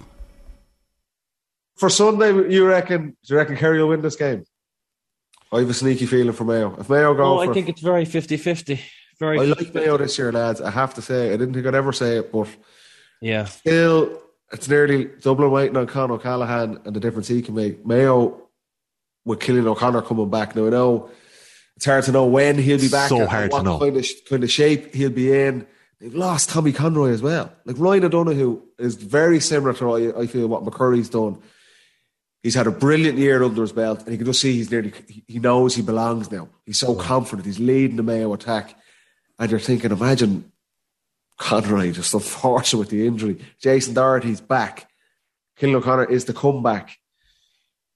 They still need somebody with O'Donoghue. I think they do to win. To win the All-Ireland, they're going to need Cillian O'Connor to come back. Jason Doherty, like I say, is like a new player for them. But they need Cillian coming back and reaching even close to the levels he can get to. And then they are right in the mix. I think they've as good a chance this year of winning the whole thing as they have in any other year over the last decade when they've come very close as well. But I hope they could go and put the full team. You never know what Mayo in the National League. I know, Jimmy, you were slating them last week, but I would imagine they'll put out the full team and go to take Kerry on Sunday, because I would say I think they're the two best teams in the country at the minute. Yeah. I'd put them above Tyrone, above Dublin, obviously, throughout what's happened in the spring. And it's brilliant to see if both teams go hell for leather in Croker. Big crowd, good weather. I think it sets us up very nicely for the championship. Do you know what's going to be interesting? This is possibly the All-Ireland final as well, isn't it? The way it pans out. If both teams win their provinces, they'll avoid each other in the semi and meet in the final. I think Galway give Mayo a rattle though in the Connacht Championship as well. They will, 100%, they will, but so they could play it 3 times, right? They've played already in Tralee. They have this game. So this is the one where you learn everything for a possible All-Ireland final. So we spoke about what Mayo were going to do with Clifford. Mm-hmm. You know, are they going to put Oisin Mullen back there, or are they going to do more of a team defence? But do you save it? Do you save that move? No, you can't. You can't, because it might not work then. Okay. So you have to see, does it work? It's like you're getting a free go and testing it out here. You are. And what do Kerry do with Ruan, who was outstanding in Tralee? You have to put someone on him. Are they going to do that? Jack Barry or Dermot O'Connor? Yeah, someone's going to have to look after Ruan, because Ruan is so dangerous attacking. He just has to be looked after. Yeah, I don't know what you do. Do you reveal your hand and give everybody the opportunity to watch some videotape, or do you keep everything absolutely secret, completely vanilla, until you meet again in an All-Ireland final? I don't know. But that's, as we said earlier, why they get the big bucks. Obviously, metaphorically speaking, in the GAA, as opposed to actually. It's 8:53 this morning. If you want to get in touch, we'd love to hear from you. Hashtag OTBAM.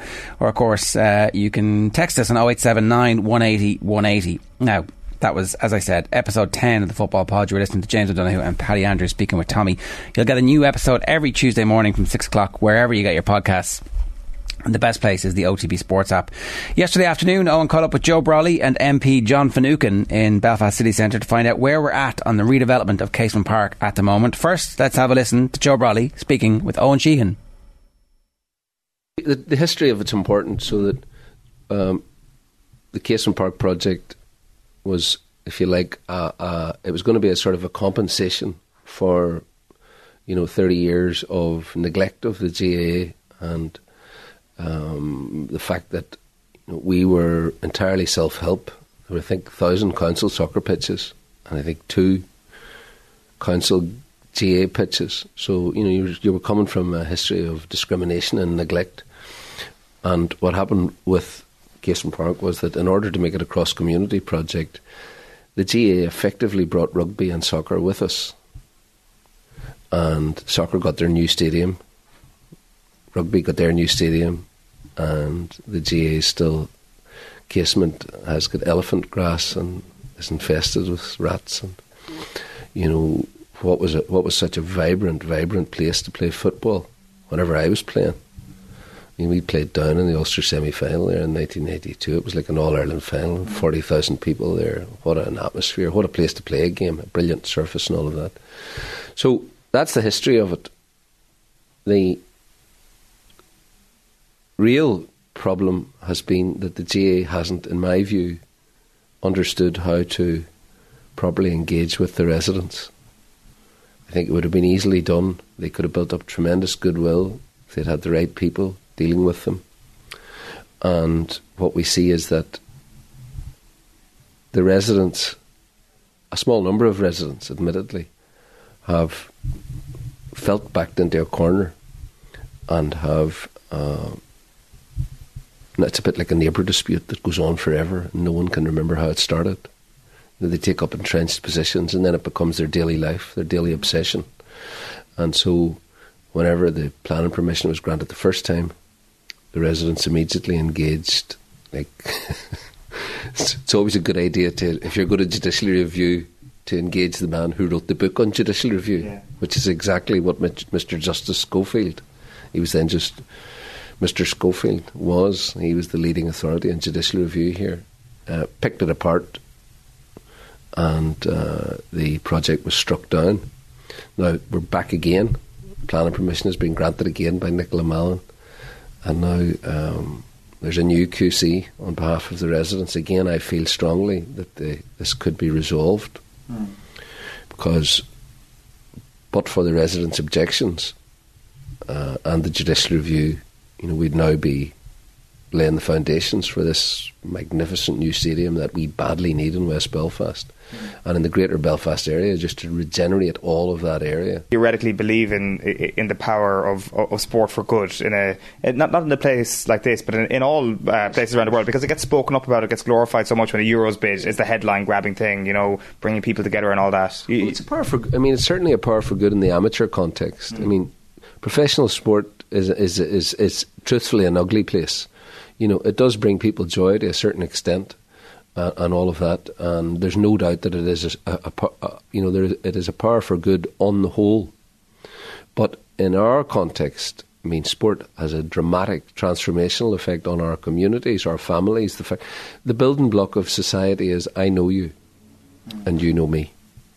Now, if you're a GA man anywhere in the world, I might not actually know you, but I know you. I go to Boston or I go to Moscow, the Seamus Heaney GA club, I go anywhere like that.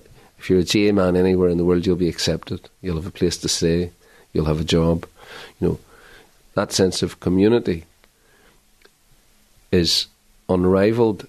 And in Belfast, particularly in West Belfast, where you've got about, say you've 12 clubs, most of them have very poor facilities. A lot of them would be hoping in due course that they'd be able to use the new casement every now and again, which will happen because it's going to be a community hub. That's already been made clear. And the fact that we would have something to rival any other sport, like Croke Park, and you got that, you say, wow, well, come on. There are feelings of pride that come from that. It's brilliant. It's easy to motivate kids to say, look, we could be there someday. Antrim needs to get a major push on because we have a huge population and we're not doing sufficient work. We're not sufficiently well resourced as yet to follow the Dublin model. But Casement is the sort of driver that could achieve that change, really start to move us into a completely different place. Because I see it. We have a huge population. There's almost 1 million people living in Greater Belfast. It's the second biggest city on the island. And, you could see conferences being held here, business, political, all the rest of it. What a facility it will be. Yeah. Why is there other reasons as to why that potential hasn't been properly explored over the last few decades with regards to Antrim GAA? Well, I suppose that you would have had a situation where people were coming out of a very dark time in Belfast, inner city Belfast. We were up at there were Waterford people talking to me at the Antrim Waterford hurling game, and I was saying to them, look, if you just look across here, you're looking into Ballymurphy, you're looking into White Rock, which would have been an epicentre of the Troubles.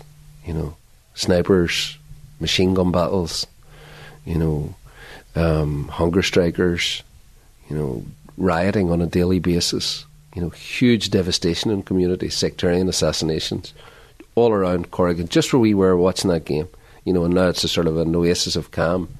So at the heart of the Troubles and all of that, in Belfast there was a preoccupation with daily survival and everything that was going on around.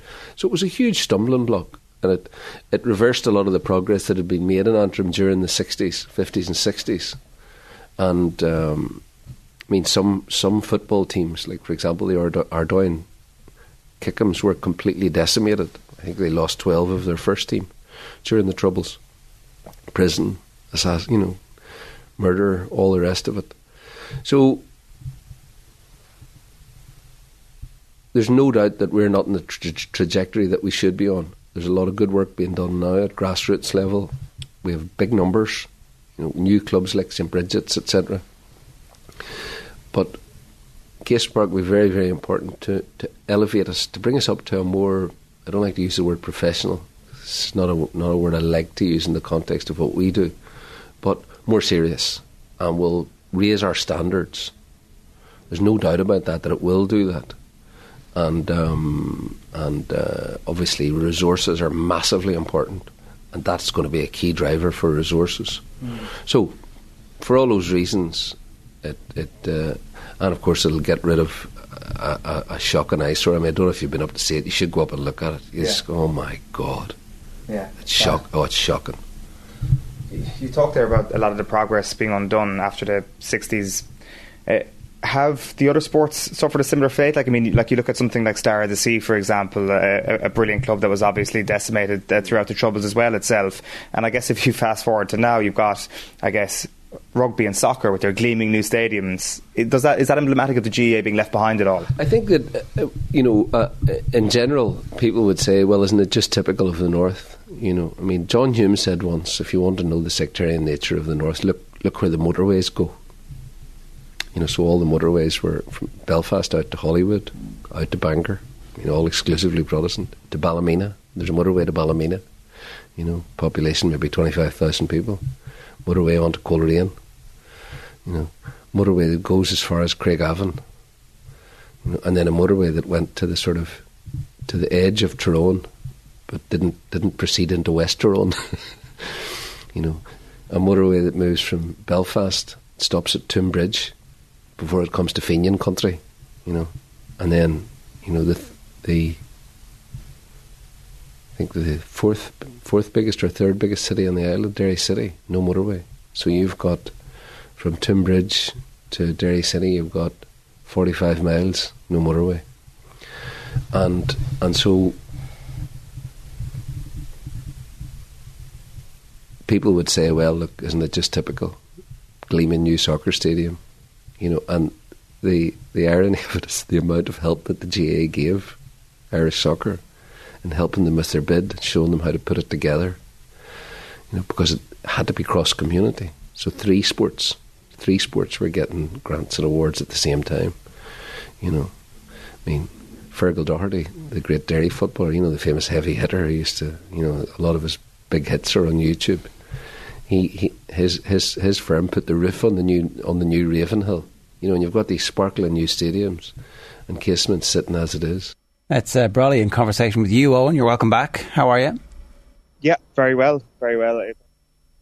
Conversation there, Joe Brawley, always incredible to listen to, and I guess that point there that he makes at the end about the cross-community nature of getting this thing up and running is a really interesting one if you go back through some of the history of Casement Park, because what you might have heard, anybody who was with us in the first half an hour of the show, was a very quick mention of the sporting facility that might have been built on the old side of the Maze out near Balmoral, and that was supposed to be their gleaming new multi-purpose stadium, which of course was originally shelved before the 3 project plan in 2011. So that's the very brief historical context into the conversation that we kind of that we didn't play at the very start there. So the main problem seems to be that there is an ongoing legal process where there has been objections through the judicial review process where local residents are objecting to the plans to redevelop the stadium. Yes, so we're into the second of those controversies, and it will play out after Easter, and we need to let due course take place, I guess, on that front, and we will know over the next couple of months if there is going to be another roadblock. It is not the only roadblock, of course. The biggest one, arguably, was when the executive collapsed, 5 years ago at this point, when things looked like they were going to, the wheels were going to be, it's a ridiculous amount of time, isn't it? Yeah. Well, that was the first executive. There has been one since, but it has also collapsed. Yeah, well, the initial, and then there's also this collapse. And then we're going to have May, where there's hopefully going to be a bright new future on a political sense. But what it really seems to me is that if things will all come together nicely on a political level in May, you've got to act pretty bloody quickly to get things over the line here. And what we've seen is that things move slowly. That was one of the voices in that Vox Pop earlier on. This is Northern Ireland. Things don't happen quickly, he said. And it's very, very true. So it's an absolute nightmare. There's no way of putting it any other way. Okay, let's get back to your bit with Brawley here. Here he is talking about life in Belfast in 2022, and particularly how East Belfast has changed. You'd be forgiven for thinking immediately, oh well, here we are, here. But we've really moved a long way from that sort of sordid sectarianism. The vast majority of parties have moved a long way from that, and just are getting on with the business, as John was explaining earlier. But the Casement Park project was so important that the last thing that the GAA could be about it was high-handed. How we take your time, get relationships right at street level there in Belfast. All the things that we've talked about. there could have been easy accommodations made, and in my view there still could be easy accommodations made. People aren't fundamentally unreasonable, and if you're spending 2, 3, 4, 5 million on the delays between judicial reviews, the delays in getting started, having to go again, consultants, new plan, everything else, you can settle this. You can settle this case for the residents. What about when you think about the future of this city and I guess the GAA in the city? I mean, you've obviously been involved volunteering around the place for quite some time. Have you seen it changed? Have you seen it? I'm not refusing to do interviews. And not refusing to do interviews? No. Yes. I interrupted you there. No, I was going to ask about what you've seen, how your experience of being a volunteer of the GAA in the community, how that's changed and how that's moving forward over the next little while. Like I mentioned to John earlier on, the East Belfast project has been a very interesting one over the last little while, and the foundation of that club during the pandemic was a brilliant story, and it's not a new story, certainly from what you've been saying here, but I think those sort of moments give people a very clear graph of how things are moving, and that's exactly how sport kind of tells the story sometimes of a place.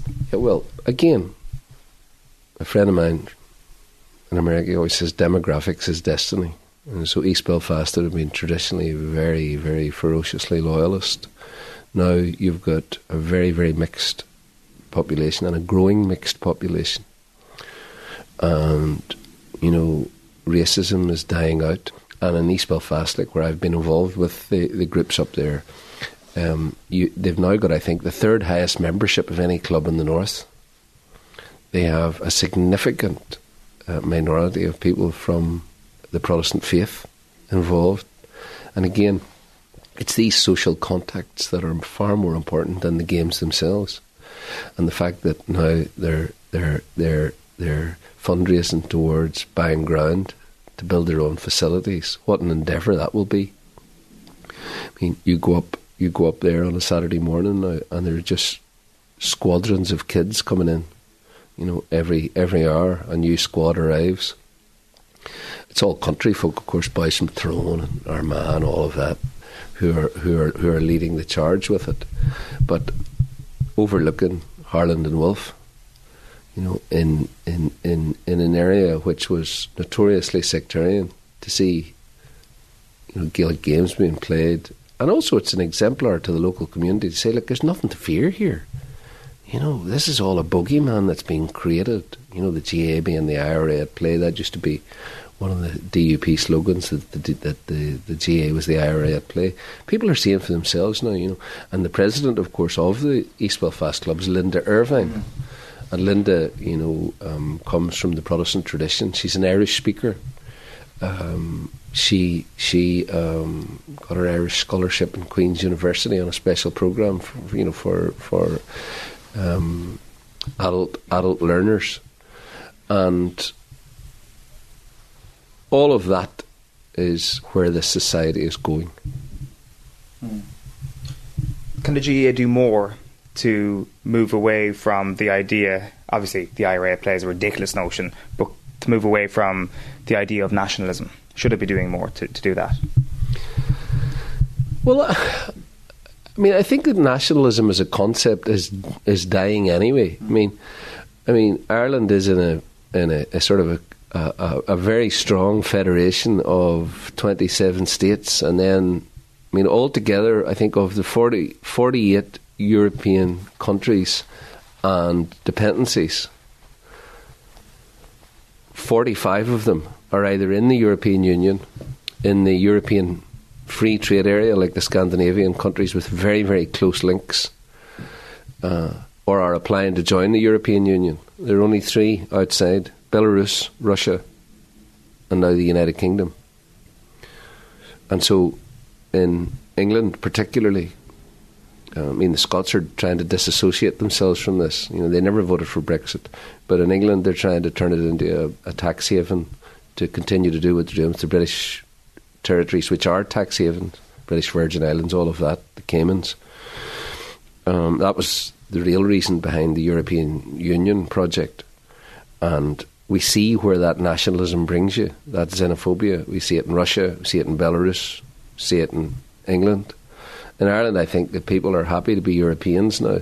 And increasingly, of course, we go and cheer the team on when they're playing rugby. We cheer the team on when they're playing their big soccer games.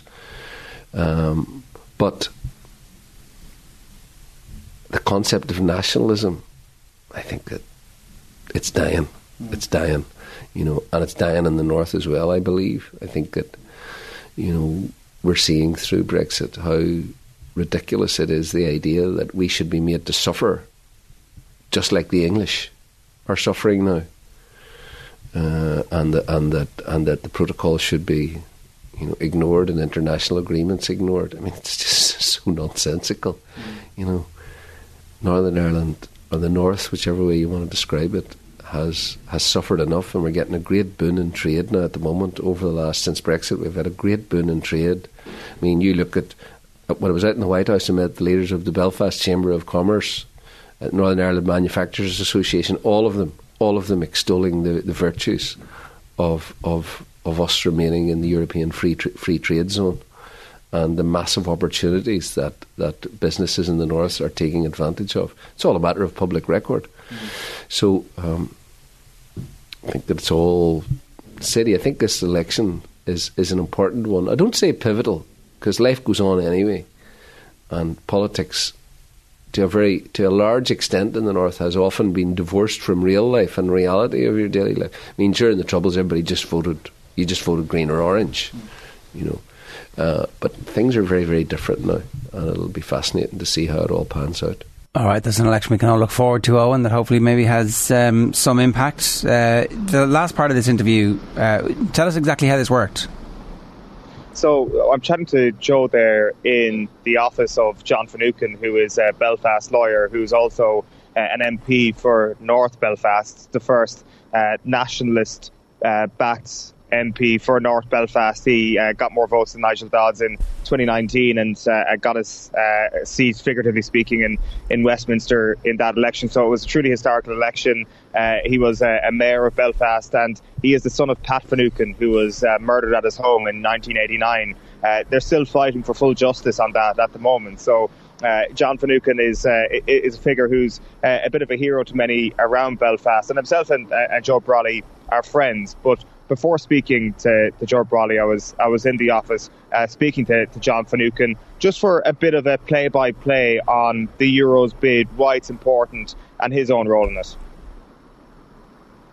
Well, my understanding is that Windsor Park doesn't have the capacity to deal with a Euro 2028 bid, so it really would need to be Casement, and that is another example of one we're needed as to why we need to have some urgency around getting Casement built.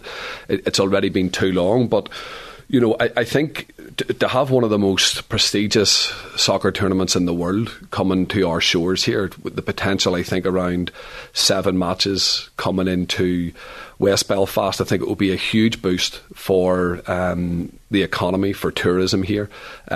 We can show off our famous Belfast welcome, and I think some of the projections that I read showed that for an investment of around 100 million, you could be looking at a minimum return of around 217 million. So economically, it makes perfect sense.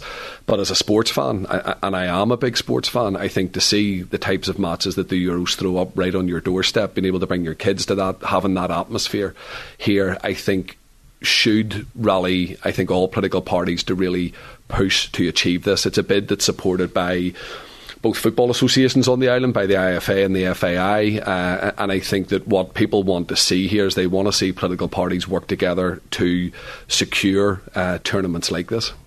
The one, I guess, flying the ointment of that is that the DUP don't seem convinced that Northern Ireland will have a part to play in this. Obviously, the collapse of the executive is a significant part of that. They have been the one, I guess, dissenting voice recently when it comes to this idea that Casement Park will be available. Yeah, I was critical of the economy minister. I thought it showed a lack of vision and a lack of ambition as to what we should be bringing to our shores here. But I think the reality is that Casement Park is going to get built. it's going to be a first class stadium, and I think that sport transcends identity politics here. So football fans will want to see the Euros coming to Belfast. If there's even a remote possibility of that, they will demand that their political parties support the IFA, they support the FAI, and they join the bid to bring that tournament here. So I think a bit of realpolitik will kick in after the election. We're in a season at the minute whereby I think there is a little bit of silliness from some parties, but I think this is just too big an opportunity to miss out on. And for what it's worth, our party and Sinn Féin are completely committed to this bid, and we want to work with other parties to secure that. I guess the other element of not criticism of this possible project, but maybe caution around it is people who are involved in Gaelic games in this city and in this county, because there have been so many false dawns in the past with Casement Park. I know for a fact that there are people within Antrim GEA who are very cautious about this idea that Casement Park can be involved in Euro 2028 because it doesn't exist yet, and they thought it would exist a long time ago. Yeah, I think that's a fair enough analysis. People just want to get the stadium built first, and then we can talk about what matches that it's going to host. There has been progress. It's been painfully slow at times for a variety of reasons, but we do have planning permission that has been granted. The GAA, importantly, remain committed to this project, and that's significant. And I think it's important for Ulster Gaels, but particularly for Antrim Gaels, that the GAA remain firmly behind this project. There is a legal challenge, which I think is due to be heard quite soon. That will be decided one way or another, but I think it's clear that the residents of West Belfast want this, the people of Belfast want this, Gaels want this, sports fans want this. We look with a touch of envy at our friends in rugby and football, and they have Windsor Park and they have the Ravenhill ground as well, and I think that we want to see a first class stadium, one of Ireland's best stadiums in the country's second biggest city, and it will be so good for Gaelic games, as I say, in both Belfast and Ulster. And that is the thing, it is part of that three-step project to redevelop the sporting facilities in this city. You do have further criticism from the DUP, Paul Frew, saying it's sectarian politics, that Casement Park is trying to get the wheels in motion at the moment, and then more local football projects, the football stadia projects have been halted at the moment. He thinks that differentiating the two of them is sectarian politics, but I guess the reality is that it was part of the original plan to upgrade Ravenhill and indeed Windsor Park. Yeah, I mean, very briefly, without I suppose going into it in too much detail, the reason why funding for sub-regional stadia in soccer hasn't been able to be released is because the DUP walked out of the executive. That has a knock-on effect with what the executive are able to commit to as far as new decisions. Casement is not a new decision. My colleague and the Communities Minister, which has remit over sport, Deirdre Hargey, met and explained this with the IFA and local clubs, and I think they understand and respect that decision. There is a degree of frustration with politics that because one party walked out, we are unable to release money. But I do think that's going to be short term. We will have the election in May. People across the board want to see parties background and working with each other and delivering. So we have big issues like cost of living and health. But for me, I'm always unashamedly biased when it comes to sport. I want to have top class facilities so that children in the next generation have the best options available to them to go on and be the best Gael that they can be, or football player, rugby player, athletics, whatever it is. And I think it's a commitment that the political parties must have. So I think there's a little bit of silliness and probably electioneering whenever Paul Frew is making the types of statements that he's making. I don't really wish to get down into that. I just want to keep my focus on being able to deliver a new Casement Park for everybody in the city. All right, so that's John Finucane there speaking with you, and you spoke to both of the two lads together. Yeah, I should mention as well that John Finucane is a former Antrim goalkeeper as well, and himself and Joe Brawley would have played against each other a couple of times, certainly in Club GEA, so the two of them sat down for a chat as well a short time after that. Joe Brawley has joined us. Joe, you just said there that you guys go back a long way. Well, I can say with pride that my debut in senior football in Antrim, I loved John. All 6'3" of him. He stayed on his goal line. Fair play to you. And somebody captured it on video, and to this day you can see it on YouTube. Well, you can see it because you keep retweeting it every now and then. That's why you can see it.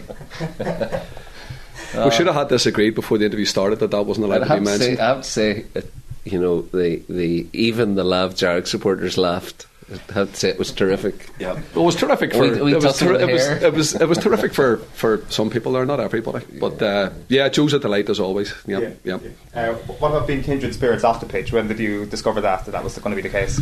Well, I mean, obviously we're very proud of John. He, after the adversity that he came through as a child, with his father being shot and all of that. For him to become the Lord Mayor of Belfast, I enjoyed that. Now the Lord Mayor's limousine and all, and then of course now the first Sinn Féin MP for North Belfast, and doing a massive amount of work for regeneration in his local community, and someone who's got the right community spirit. And I think you find this in Belfast, sort of working class Belfast, and also with the GAA. Feet firmly on the ground and a vocation for service. So we're very proud of him, I must say. That sense of vocation, John, obviously, as Joe mentioned, it comes from a place of real hardship. And is that something that still motivates you to this day? Obviously, there is still quite a campaign going on from your own point of view. I don't know if it motivates me because, there's something in you. As Joe talked before about, when you're a Gael, there's something in you, when it comes to certain things. And for me, the law was a natural thing to be interested and involved in because you have the ability to affect change and help people. And I suppose the extension of that, politics for me isn't that different. It shouldn't be that different because all you're doing is trying to affect change that's positive and help people. And that comes from, your local area to then coming out and talking about bigger issues, the way we were chatting about Casement Park earlier on, and how that's important to deliver on. But I think that it's obviously had a huge impact in influencing and probably shaping my own experiences. But I wouldn't say that my own family's experience drives me on to be involved in politics. Maybe it does. Maybe that's something that other people would be better placed to answer rather than me. But it happened. What happened to me happened to a lot of other people. Happened to many other people. And I think that we're at a time now, particularly in Belfast and the north, where I think people want to see what the vision is for the future. They don't want to necessarily go back and refight old battles from the past, and that's what I'm about. There's going to be things that people are going to disagree on, and that's fine. You can do that in a healthy way, but it's about delivering for people. Again, we were chatting earlier on before Joe came that people are facing real issues here. Cost of living, health waiting lists are the worst on the island. Or if we're talking about sport, we need to see Casement up and running. We need to see proper investment into local sport. That's what people want to see. They don't want to hear me on arguing about something that people are not going to agree on from 30, 40, 50 years ago. Also, I think that there's no barriers. I always laugh when I see John. I remember when he was the Lord Mayor and the big limousine was pulling up, with his driver and all, and there he is. He's still doing nets for Lavtarg, and the boys don't pay a blind bit of notice. And we did that thing, do you remember that car wash thing that we did up in North Belfast? Oh, that's right, yeah. And again, he's there. He's just part of the furniture, nobody makes a fuss out of him. And all that helps to keep you grounded, obviously very... Apparently it was the first time in the Lord Mayor's history that their office had to keep an eye on Antrim Division 1 fixtures because they didn't want to be fixed. I think they'd be going, Lord Mayor, I think you have Rossa away that night, or you've Cargan at home, and you went, right, okay, we'll maybe try and move that to facilitate that. Yeah, and it's really... And John obviously is important for a number of reasons. His intellectual ability is the way that politics are moving here very, very quickly on the sort of nationalist Catholic side, where there's a really, as you say, the past is another world, and it's about getting on with the business, the real business. And obviously there's still the hangover in the south, particularly, where I have to say I find it very, very irritating that no matter what I said, it says, well, look at what the IRA did 50 years ago and 40 years ago, and no doubt all of that was atrocious. But here, the reality on the ground is that the vast majority of parties, with the sort of dishonourable exception of the DUP, are working to affect change and working together and cooperating very well. So you go up to Stormont, you see that. You actually see the relations that are built between people, the personal friendships. The outlier obviously are the DUP who don't engage, don't talk to anybody. If you ever went into the canteen, and the first time I went into the canteen in Stormont, it was hilarious. What happened? Well, the DUP sit in the corner with their backs to everyone and don't speak. They don't engage with anyone outside of their own group. And that's essential, I suppose, if you're going to cling to an ideology that doesn't work in the modern world. I talked earlier on about my daughter playing county football. My eldest is first year university over in Scotland. My daughter's just turned 18. I would say Joe's probably the same with his kids. You know, if any of that social circle started asking about what your political or religious background is, you'd be laughed out of, you know, whatever social setting you happen to be in. Kids don't care about that. They're caring about their exams. They're caring about university.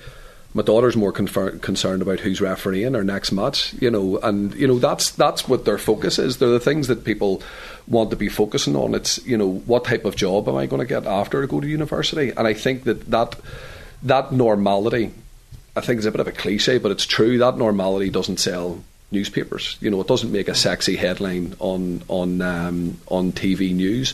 But the reality is that the majority of people here work and live and exist with each other harmoniously on a daily basis, and that's why I was referencing, I was saying it before you come in, Joe, one of the sort of strange outworkings when the DUP walked out of the executive is that all of the other parties just went, right, we're going to go around them or over them, and you saw a whole swathe of legislation getting passed in a couple of weeks, you know, whether it was integrated education, welfare mitigations, bereavement support for parents who are losing children. Yeah, and I think it's the first in Europe for that. So you have all the other parties saying, right, we're not going to be distracted by one party effectively throwing their toys out of the pram over an agreement between the British government and the European Union. We're going to go around them and over them because we need to deliver for people here, and that's what the majority of people want. And I think Joe's right. I think that's what you are going to see post May the 5th. The day last week when Jeffrey Donaldson and Jim Allister, etc., you know, were threatening all sorts at one of their rallies, I noticed that on that day, very quietly, you would have seen it on Twitter, but you wouldn't have seen it anywhere else, that the Shankill Women's Centre had come over to the Falls to spend a day with the Falls Women's Centre, you know, and that's the reality here. You know, the old ideas of the Troubles. Don't forget now, it's 23 years and counting since the ceasefire.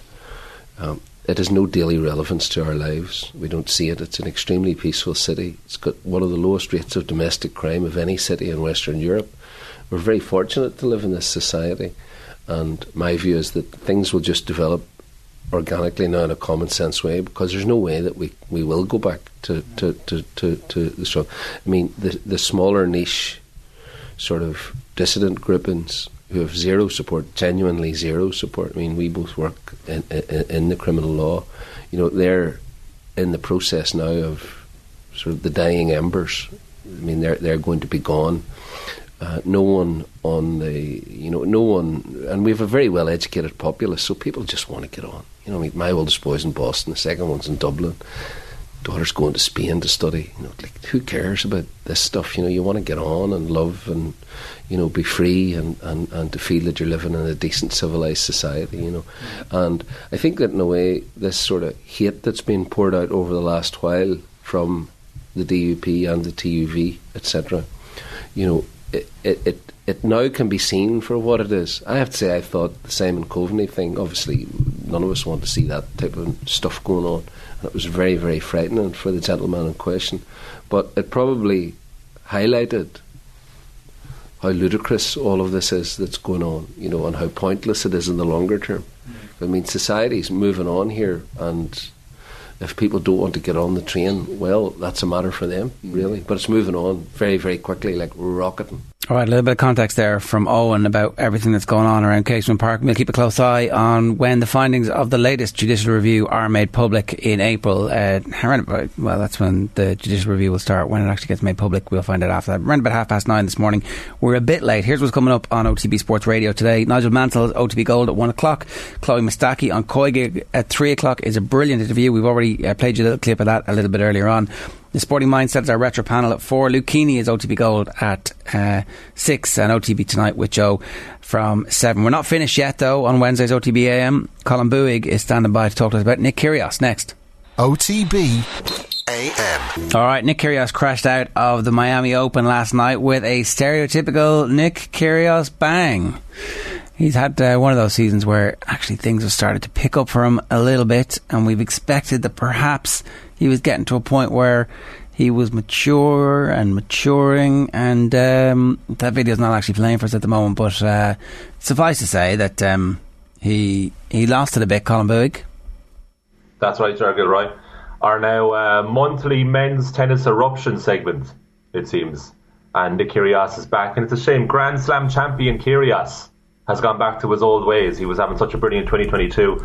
But it all erupted last night. People might have been distracted with the Ireland game. They might have seen it, or they could have seen it on social media. Kyrgios playing his 4th round match at the Miami Open against Jannik Sinner, world number 11. It was the first meeting between the pair. Sinner's one of the best young players in the game. It was a very tight first set. Kyrgios was complaining about the slow court at the start of the set. Never a good sign for Kyrgios when he's complaining about the surface. And then the first kind of eruption really was at 4-all, 40-15 to Sinner, when the chair umpire Carlos Bernardes' walkie-talkie went off. Someone spoke to him, and it actually disrupted the whole match, the whole stadium. You could hear it loud and clear what the other person was saying at the other end. So the play had to be stopped. The point replayed, and Sinner won that game. So Kyrgios wasn't happy about that, but he did take it to a tie-break. Started a tie-break 2-1. Kyrgios hits wide, smashes his racket, breaks it. Again, not a good sign, but doable. In the world of Kyrgios, he can go on. But it all turned at 5-3 in the tie-break, so a very crucial moment, like very, very tight scoreline. Kyrgios was docked a point for what was perceived as unsportsmanlike conduct for talking to the crowd. The chair umpire felt that he was abusing him, the umpire himself, and he docked him a point, which meant that Sinner had 3 set points. Kyrgios double faulted, handing Sinner the first set. Kyrgios walked back to the chair umpire and gave him an absolute verbal lashing, called him every name under the sun, and smashed the racket against the chair multiple times. And then the chair umpire very calmly said, game violation for Kyrgios, which meant he was 1 game down at the start of the second. Well, I think we can hear that, so we can have a look here. This is beautifully described already, but I think we are going to be able to hear what's going on this time. First set, Sinner. Fast set. By 7 games to 6.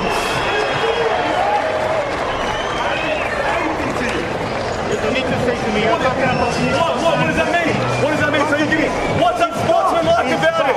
What is unsportsmanlike? But what is unsportsmanlike? But what is unsportsmanlike? I was talking to my friend. No, you're talking to my friend about me. And you're talking bad I want to talk to someone. Get me someone. Get me someone now.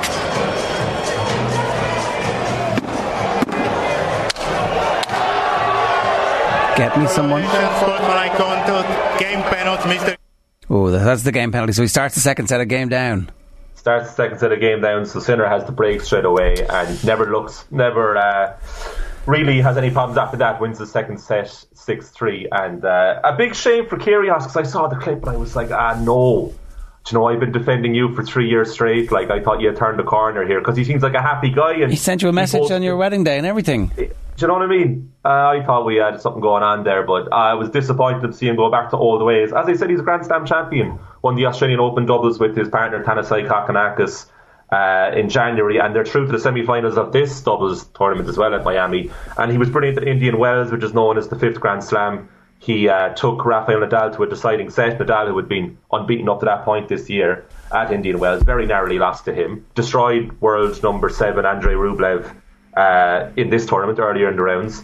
So he has all the talent, as we know, but yeah, he went absolutely nuts on this occasion. Sinner, meanwhile, didn't say a word throughout, just kept his head down and kept him playing. And also, amidst all of that, right in the middle of all that chaos, a fan went onto the court and got a selfie with Kyrgios. He was happy to oblige. Oh, wow.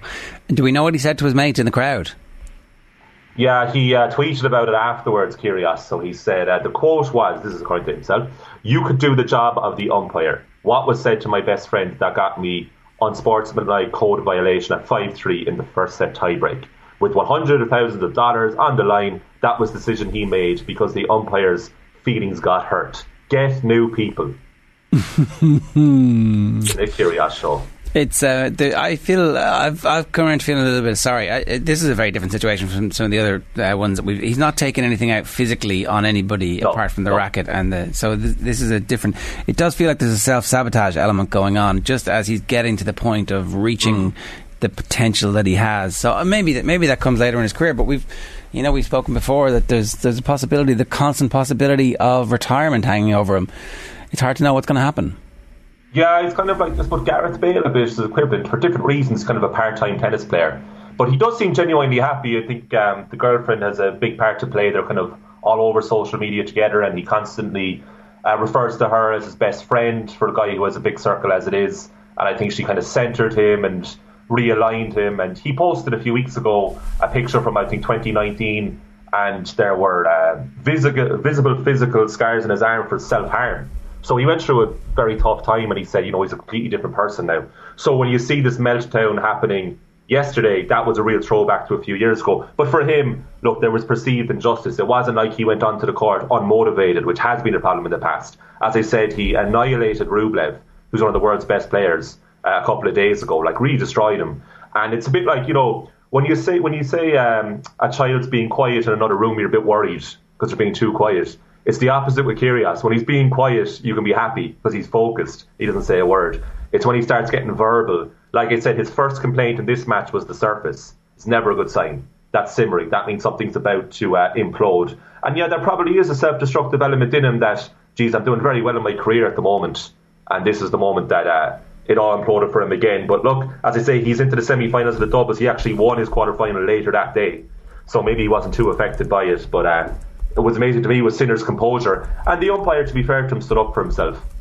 And I kind of appreciate that, because I think Kyrgios gets away with a lot at the same time, as much of a fan of his that I am. As we found out this week, as Denzel Washington would say, at your highest moment, be careful. That's when the devil comes for you. And his devils were there last night. Colin, good stuff. Thanks a million. All right, take it easy. That's your latest Nick Kyrgios update from our Nick Kyrgios correspondent, Colin Buig. OTB AM is brought to you live each morning by Gillette Labs for an effortless finish to your day. We'll be live from 7:30 as always tomorrow. Owen's back from Belfast. There's hurling with Tommy Walsh and plenty more to chat through ahead of the weekend's action. If you missed anything on the show, you can catch it all back on the OTB YouTube channel, or you can listen back on podcast. And if you're still having problems with the podcast, get in touch with us by DM on Twitter, or you can talk to us on Instagram as well and tell us what podcast app you're using that is giving you issues. OTB AM with Gillette. Get into your flow with the new Gillette Labs Razor with exfoliating bar.